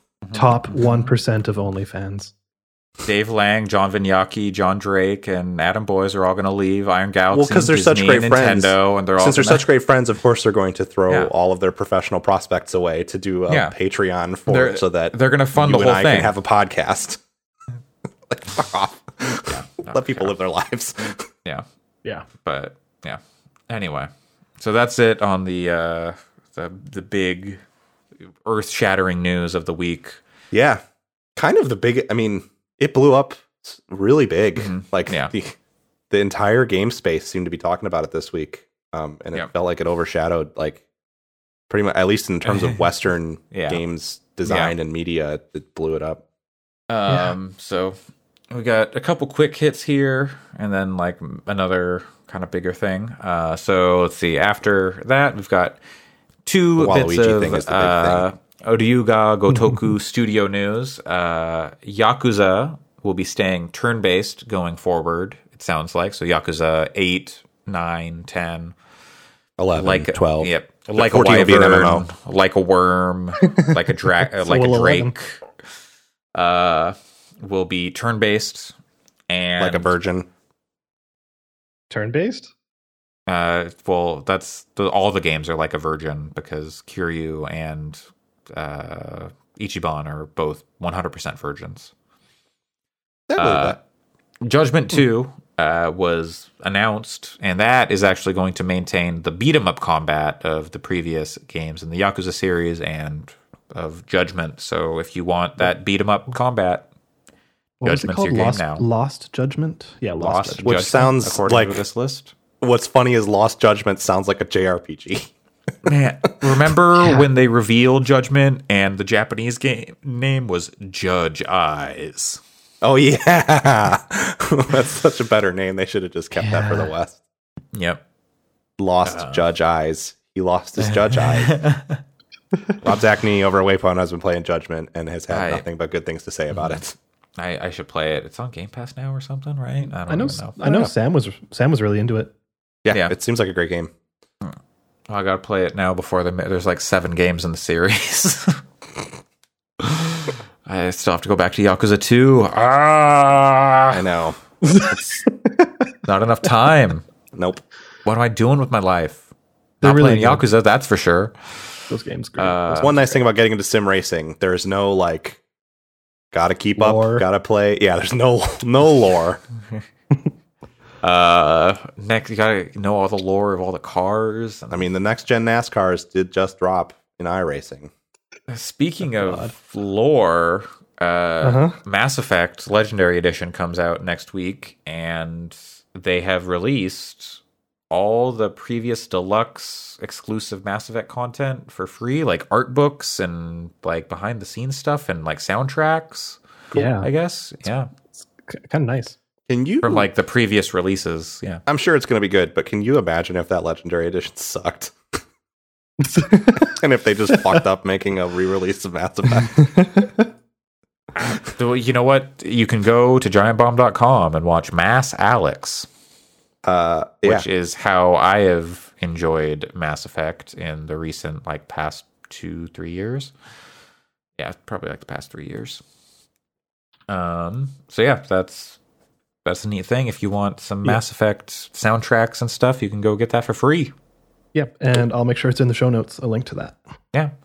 A couple weeks ago, you might have remembered us talking about Microsoft and Discord, and then how like maybe they were in talks, $10 billion. and then Discord was like, "Nah, we're not feeling it." And then this week, Sony and Discord announced a partnership. There's no purchase here, which some people on social media need to understand. There is no purchase. Microsoft didn't fuck up or whatever. Like, Microsoft has had a deal in place with Discord for years. Yeah. We don't even know what the Sony deal is going to look like. It's going to like kind of come together in 2022 is when we'll see like what that is, I guess, or when it'll at least come out. It'll probably be integration where people can see what you're playing, and maybe some chat integration, which would be nice if they got that on Xbox too, so you could chat like cross-party, cross-platform, easy. Yeah. Hopefully. That sounds great. Just do it. Yeah, They should do that, yeah. Having It's the kind of Discord presence and all that. It's kind of a wonder they haven't already. And like I've been said in the past, well, like Sony doesn't like the cross-play. So well, that we know that for sure now, don't we? Yeah, we know that even more than we did before. Yep. Oh boy, we'll get there. Yep. So, But slow your roll, people. It seems like good news. I don't know why people are freaking out about it. Well, because and also just it doesn't. They don't give a shit about you. Sony doesn't care about you. Sony doesn't care at all about you. So stop doing this like armor up to go fucking fight in the Sony crusades. They don't. You are a number. You do not matter to Sony or Microsoft at all. Yep. Stop acting like you care about them like they're people. I mean, there are people that work there. Be nice to them when you interact with them. But like as a corporate entity, they don't give a fuck about you. Stop giving a fuck about them. Damn it. Makes me so mad. I'm so tired. Jim Ryan doesn't give a fuck about anything. Absolutely not. The only thing he cares about is crash zooms. Oh my god, yes. And his bank account. That's the thing. All they give a shit about is making money off you. Yeah. Yeah. The only one I would say the only high score that matters. Shit, but Phil Spencer gives a slight shit, but if he had to do something that would to for you personally that would like hurt the prospects of the company, I don't think that he would. Oh, I mean, maybe if it was like to save your life, but like I'm talking about like I gotta save your life, but the only thing I have that can pull you up is these blueprints for the Xbox Series Y. I bet they're I don't know what shredded. I'm not gonna. I think Phil Spencer seems like in the space of corporate like bosses, he seems pretty good. Yes, is my point. They should sign Vin Diesel up and then have a Xbox Series XXX or Ice Cube. No, come on.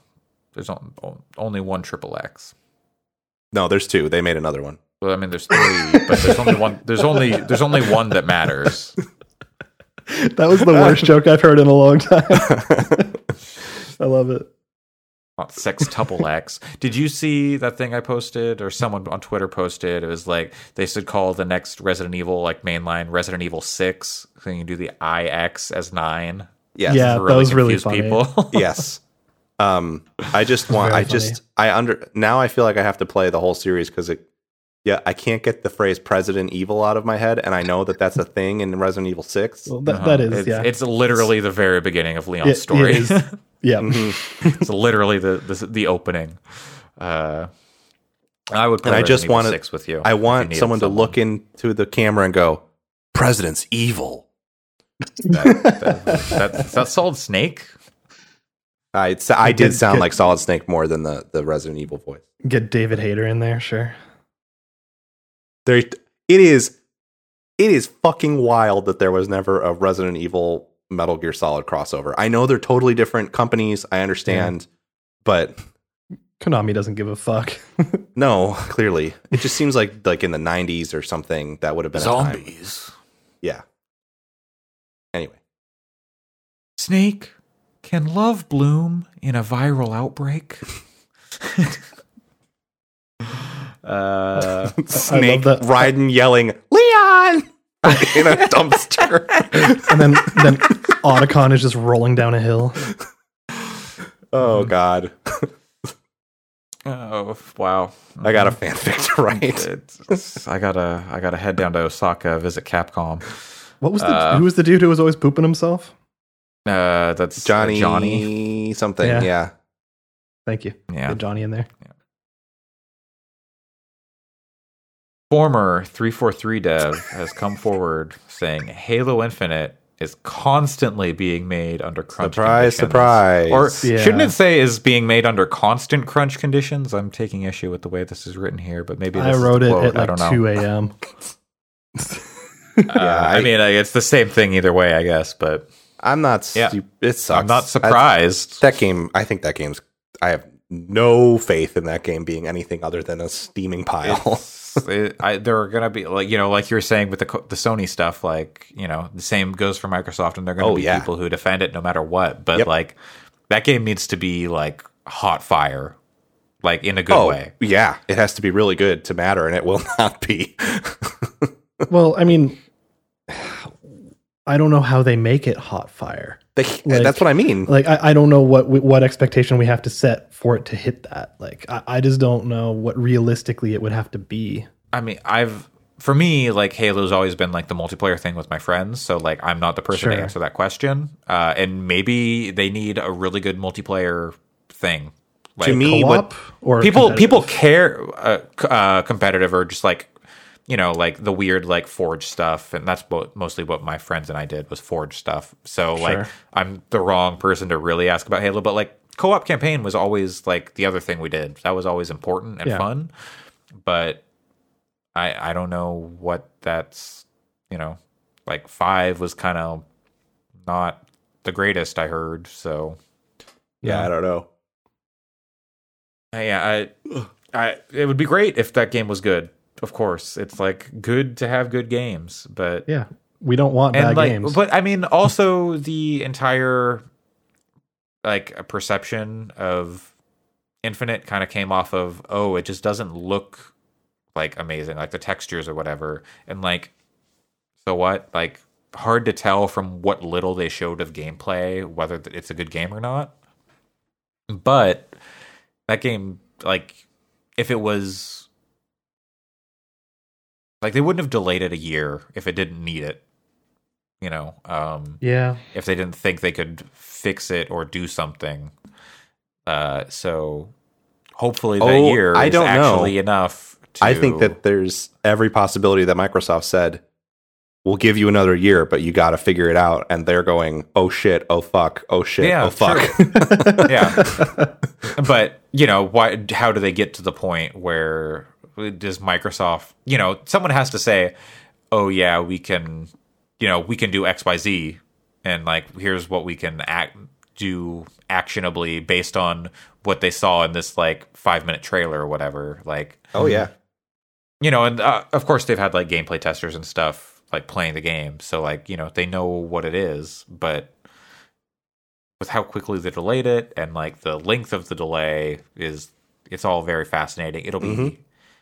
We're probably 6 months out from that game coming out, and I want that game to be good. I mean, I want games to be good. Of course, I hope it's good, and I hope that the developers can get out of those conditions because that's fucked up. That's the thing we're not talking about is that news article that it's being made under crunch, and the reaction should be, of course it is. It's the fucking game. That's kind of why I haven't continued to talk about it because it even, seems obvious to me. Unfortunately, we talked Did anybody about that think it wasn't last year, like. That was the point of the article I wrote last year. Is like this is just the standard for the industry, and it's not going to change until like the games industry gets its also the game industry gets its shit together. Yeah, and I think workers having more power would have a big impact on that potentially as well. And management not being total poo poo, right? Even with like an extra year, suddenly, that doesn't mean. Oh, well, we can just tighten things up and like it's casual. We got a year. No, now it's got pedal to the metal whole time. It's exactly what we saw with Cyberpunk, and we're going to see it with so many other games too. It's purely mismanagement of time, a mismanagement of expectations, and like saying, "Oh, we're going to meet these deadlines," not meeting them, and then blaming the developers basically, and saying, "Oh, now we need to take this extra year because these people couldn't get it done." Like that's not what they're saying outwardly, but I imagine there's at least some of that attitude going on just from previous experience and just previous evidence. So it sucks. And there needs to be a way to fix it. And again, this is why there are so few senior developers in games, because no one wants to deal with that much bullshit all the time. They get out of it. Yeah, there was something going around where it's like, oh yeah, if you want a senior position in games, you're set. If you want entry level, there's nothing. It's because just like job listings, there's all senior positions. Like there's tons of them, but entry level positions, there's nothing. It's because they dehumanize the entry level positions. They're like, oh, these are kids straight out of college who are very passionate and excited, and they will work these long hours because they care. And then they burn those kids out, and then those kids move on to other industries, and where they're better paid and have better work-life balance. And and then there's always going to be a new kid. Like there's always going to be a new kid who wants to get into the industry, because like you're saying, there's let's say 50 entry level positions, and there's going to be like 10,000 people applying for it. So there's always going to be people wanting that position, even though it's so crushing. Well, I hate to say before we get into the meat of this this next bit, which is you gotta get out of here soon. I gotta kick the tires and start the engines. All right, let's just power through this really fast then. Yeah. Okay, that's fine. The other big thing that's been happening this week is the first week of Epic versus Apple in court, the trial, testimony, and all that stuff. And there has been a lot coming out, like from we can't statements cover all to of just it. like we can't. We simply can't. Reb Valentine's reporting at IGN is really good. She's been doing so good. She's doing an awesome job. And she is used to this kind of stuff. And I listened in on some of the hearing on the conference call, and it was very funny. They just seem like they're going in circles. They don't even fucking know what they're talking about. Oh, Tim Sweeney doesn't even really know what he's talking about. Oh god, it's reading their statements is just like kind of offensive. What is a video game? My favorite thing. Oh my god! My favorite thing to come out of it was someone sharing a tweet last year of Tim Sweeney saying like, "This isn't just about Epic. This is about all developers getting a better shake on the App Store." And then he was asked, "Would you have taken a specialized sweetheart deal for Epic to avoid this?" And he said, "Yes." Yeah, like fuck off, dude. You're a fucking liar and an asshole. Like, we probably like said that was the case back when we were. Of course. I never believed him at any point, but God. So we definitely talked about it as soon as the 1980 Fortnite stuff came out. We were talking about how it seemed so insincere. That's what 1980 Fortnite's all about. Anyway, you should go read their reporting. It's good. We have to call out that one. We have to call out the thing. The thing from today. Yeah. So, and we talked about this on the podcast a couple days ago or a couple weeks ago, was how Itch is now on the Epic Game Store. Like you can download the Itch client, which gets you get to the Itch store and launch your Itch games and all that stuff, so you don't have to go through like the web browser. Which is great, because if you're not familiar with Itch, it's like a wonderful hub for like indie creators. It is filled with unspeakable games that are not fit to be said in a courtroom. That's what it is, Alex. Facepalmed as soon as you said that. Who said it? Was it the Apple lawyer? The Apple person, I believe, said they are unspeakable games. Yes, like they are filled with fetishes and descriptions filled with fetishes and names that are unspeakable in a courtroom. Like what? It's so is stupid. Like these people are so stupid. Their other big gotcha was there are 25 games on your top 20 game page. Like what? Okay. But yeah, so their whole thing was basically I didn't hear Apple that. was it was very silly. They were going through the store and like, oh, is this?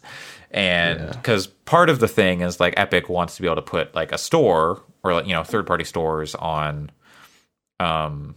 like iOS or like, other like Android. Sure, like a consolidated place where you can get all the stuff. Sure. Yeah. Well, so like, alternate stores. So if you don't want to go through the App Store, you can go through the Epic Store or like the Amazon Store or whatever. Gotcha. That's part of like Epic's kind of push is like alternatives. And so Apple, their whole thing with this and how it got to it was them saying, well, you have the Itch Store on the Epic Store. And so it has all these games that are like pornographic and are unspeakable and have all these fetishes and sexualization and violence and blah blah blah. And they were like, well, yeah, like you can download the client for the store, but those aren't our games. Like we don't. If you go onto the Itch Store, you're subject to itch's terms and conditions and their license agreement. It's not us. It's just a way to get the store.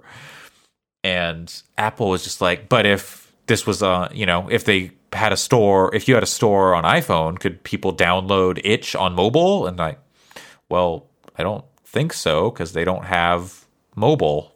Like, they don't have like a mobile app as far as I know.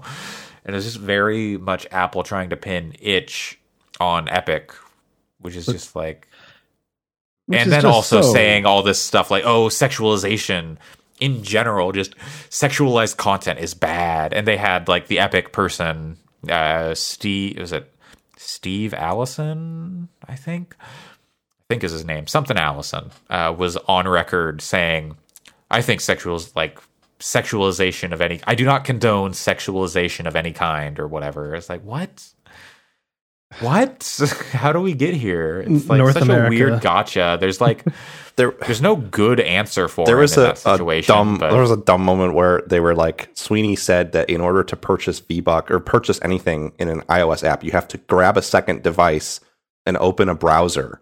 Like, that's not how in-app purchases work, for starters. Second of all, then the judge was like, hold on a second. Are you saying you want children to be able to impulse purchase things? And it's like, good. What the fuck are we doing here? Do you know how iOS works? Yeah, like, have you ever heard, is this the first time you're hearing about the concept of e-commerce? Like, of fucking course they want kids to be able to buy stuff with impulse purchases. Oh, it's shitty, but in some ways it's like, why are you even asking that question? Well, because they don't know like how any of this stuff works, and it's very funny hearing like because the video game industry is so secretive. One of my favorite stories from this week was actually the judge getting very frustrated by third parties coming in and asking for documents to be sealed and redacted like in real time. And like in the middle of testimony, and then they're like, wait, we need to redact this right now. I just got word from like a partner, and they're like, are you fucking kidding me? What? This is unheard of in like, so the courts are not prepared for the, like, documents were like released and then had to be like sealed. Yeah, like documents had to be sealed after being already released. And the judge's like, this is pointless, you know? It's nonsense. To step it back to the itch stuff, I think the thing that has been most frustrating about it is like they pulled up some very specific examples, which whatever. But like the thing about itch and sexualization and things of that nature is the fact that a lot of that comes from like queer creators who will be deplatformed for expressing their like opinions on things like gender or just anything to do with the LGBTQ community. They go to itch because they aren't going to be censored and they can express whatever they need to. So they're in like the Apple lawyer is like it's Apple indirectly, but because you can consider this the voice of Apple coming through, like deplatforming them and marginalizing them even further. And like that's the whole point of itch. So it's 100%. That part was like very frustrating. That was very, very frustrating. Yeah. Apple trying to like moderate platforms that are not their own, basically. Yeah, which they have a history of, but we're not going to get into it right now.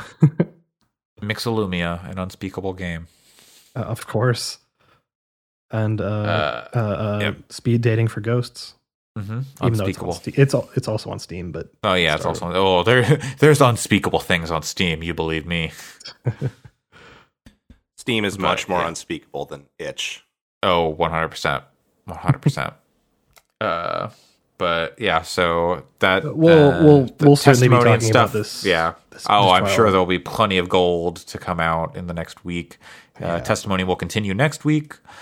Oh, there was some really good stuff about Roblox and like I missed that. Apple saying, "Oh, well, Roblox is an app with social experiences," but then and Fortnite is designated as a game in the App Store, but then Roblox is also designated as a game in the App Store. So and the judge is like, "Wait, so how is Roblox and Fortnite? How are they different?" And Apple is like trying to say some shit, and it's stupid. It's stupid. People. Sounds like such a semantic nightmare. Oh, it is 100%. What is a game? They're talking about what is an RPG and like, stuff like that. But it's There's only one thing I can say. I know what art is because I know what art is when I see it. And this week I saw art. You saw a weird ass official Waluigi rendering from a Nintendo Switch unboxing. Like the blue one, the new blue Switch unboxing from Nintendo.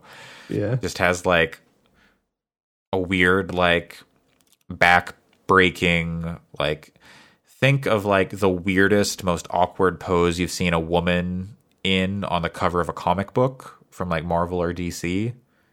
That's what Waluigi looks like in this picture. It's beautiful. I love So it. incredibly sexy. 100%. Wow. The tongue is like lovingly textured. He's holding a rose as you would expect from Waluigi. Oh, yeah, of course. Wario likes money. Waluigi likes roses. Interesting. That Yeah. I was gonna make some joke about Daisy, but anyways. Daisy. Yeah, Daisy. Waluigi's battle royale of choice. Yeah. That is going to do it for episode 171. We're going to get out of here so Pat can get his race on. Get in that cockpit. Oh, he's gesturing at his cockpit. His cock right now. Yeah, he's showing us. Yeah, he's that's loving the pit showing right us there. the whole thing from base to stern. It's very spherical. It extends to the ground. I can't show you to all of it because I'd have to go under the desk. Never show under the desk in a Zoom call. Oh no, he's doing Oh, it. hey. Oh, yeah. Oh wow. Oh, That's very textured. The only thing missing is some. Oh, there's a foot. It's got a sock boy. on though. Sorry, Oh, boy. viewers. There's no. We need to turn this off. We don't do cameras anymore. Yeah, I know. We had not since I showed my nipples. Jesus Christ. Yeah. Oh boy. Yeah. Go look for our Game of the Year 2018 video. Sounds right. Yeah, 2018. Yeah, That was a good game of the Whenever Dragon Ball came out. Yeah, the fighters. 2018. Yep.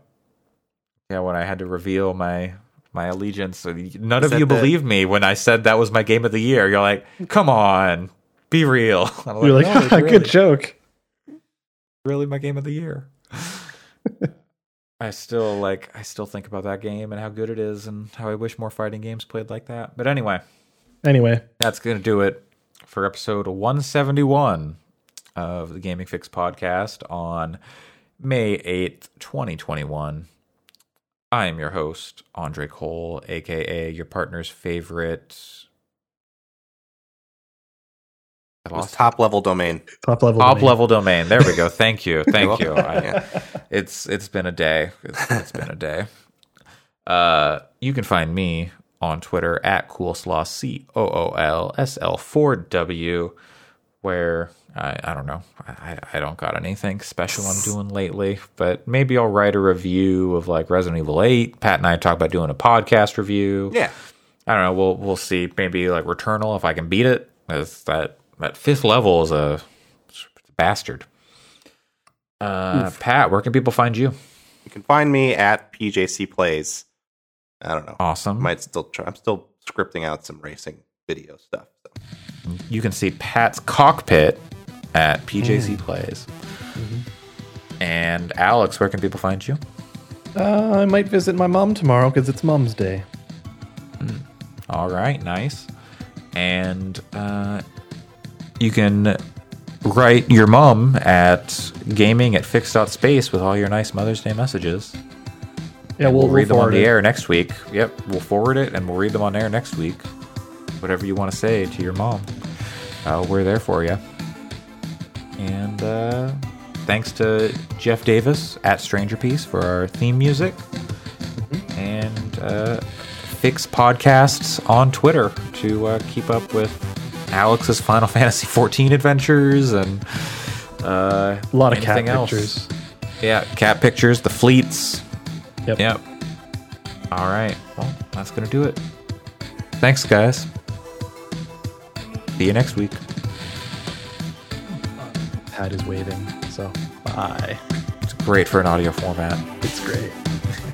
Bye-bye. Bye.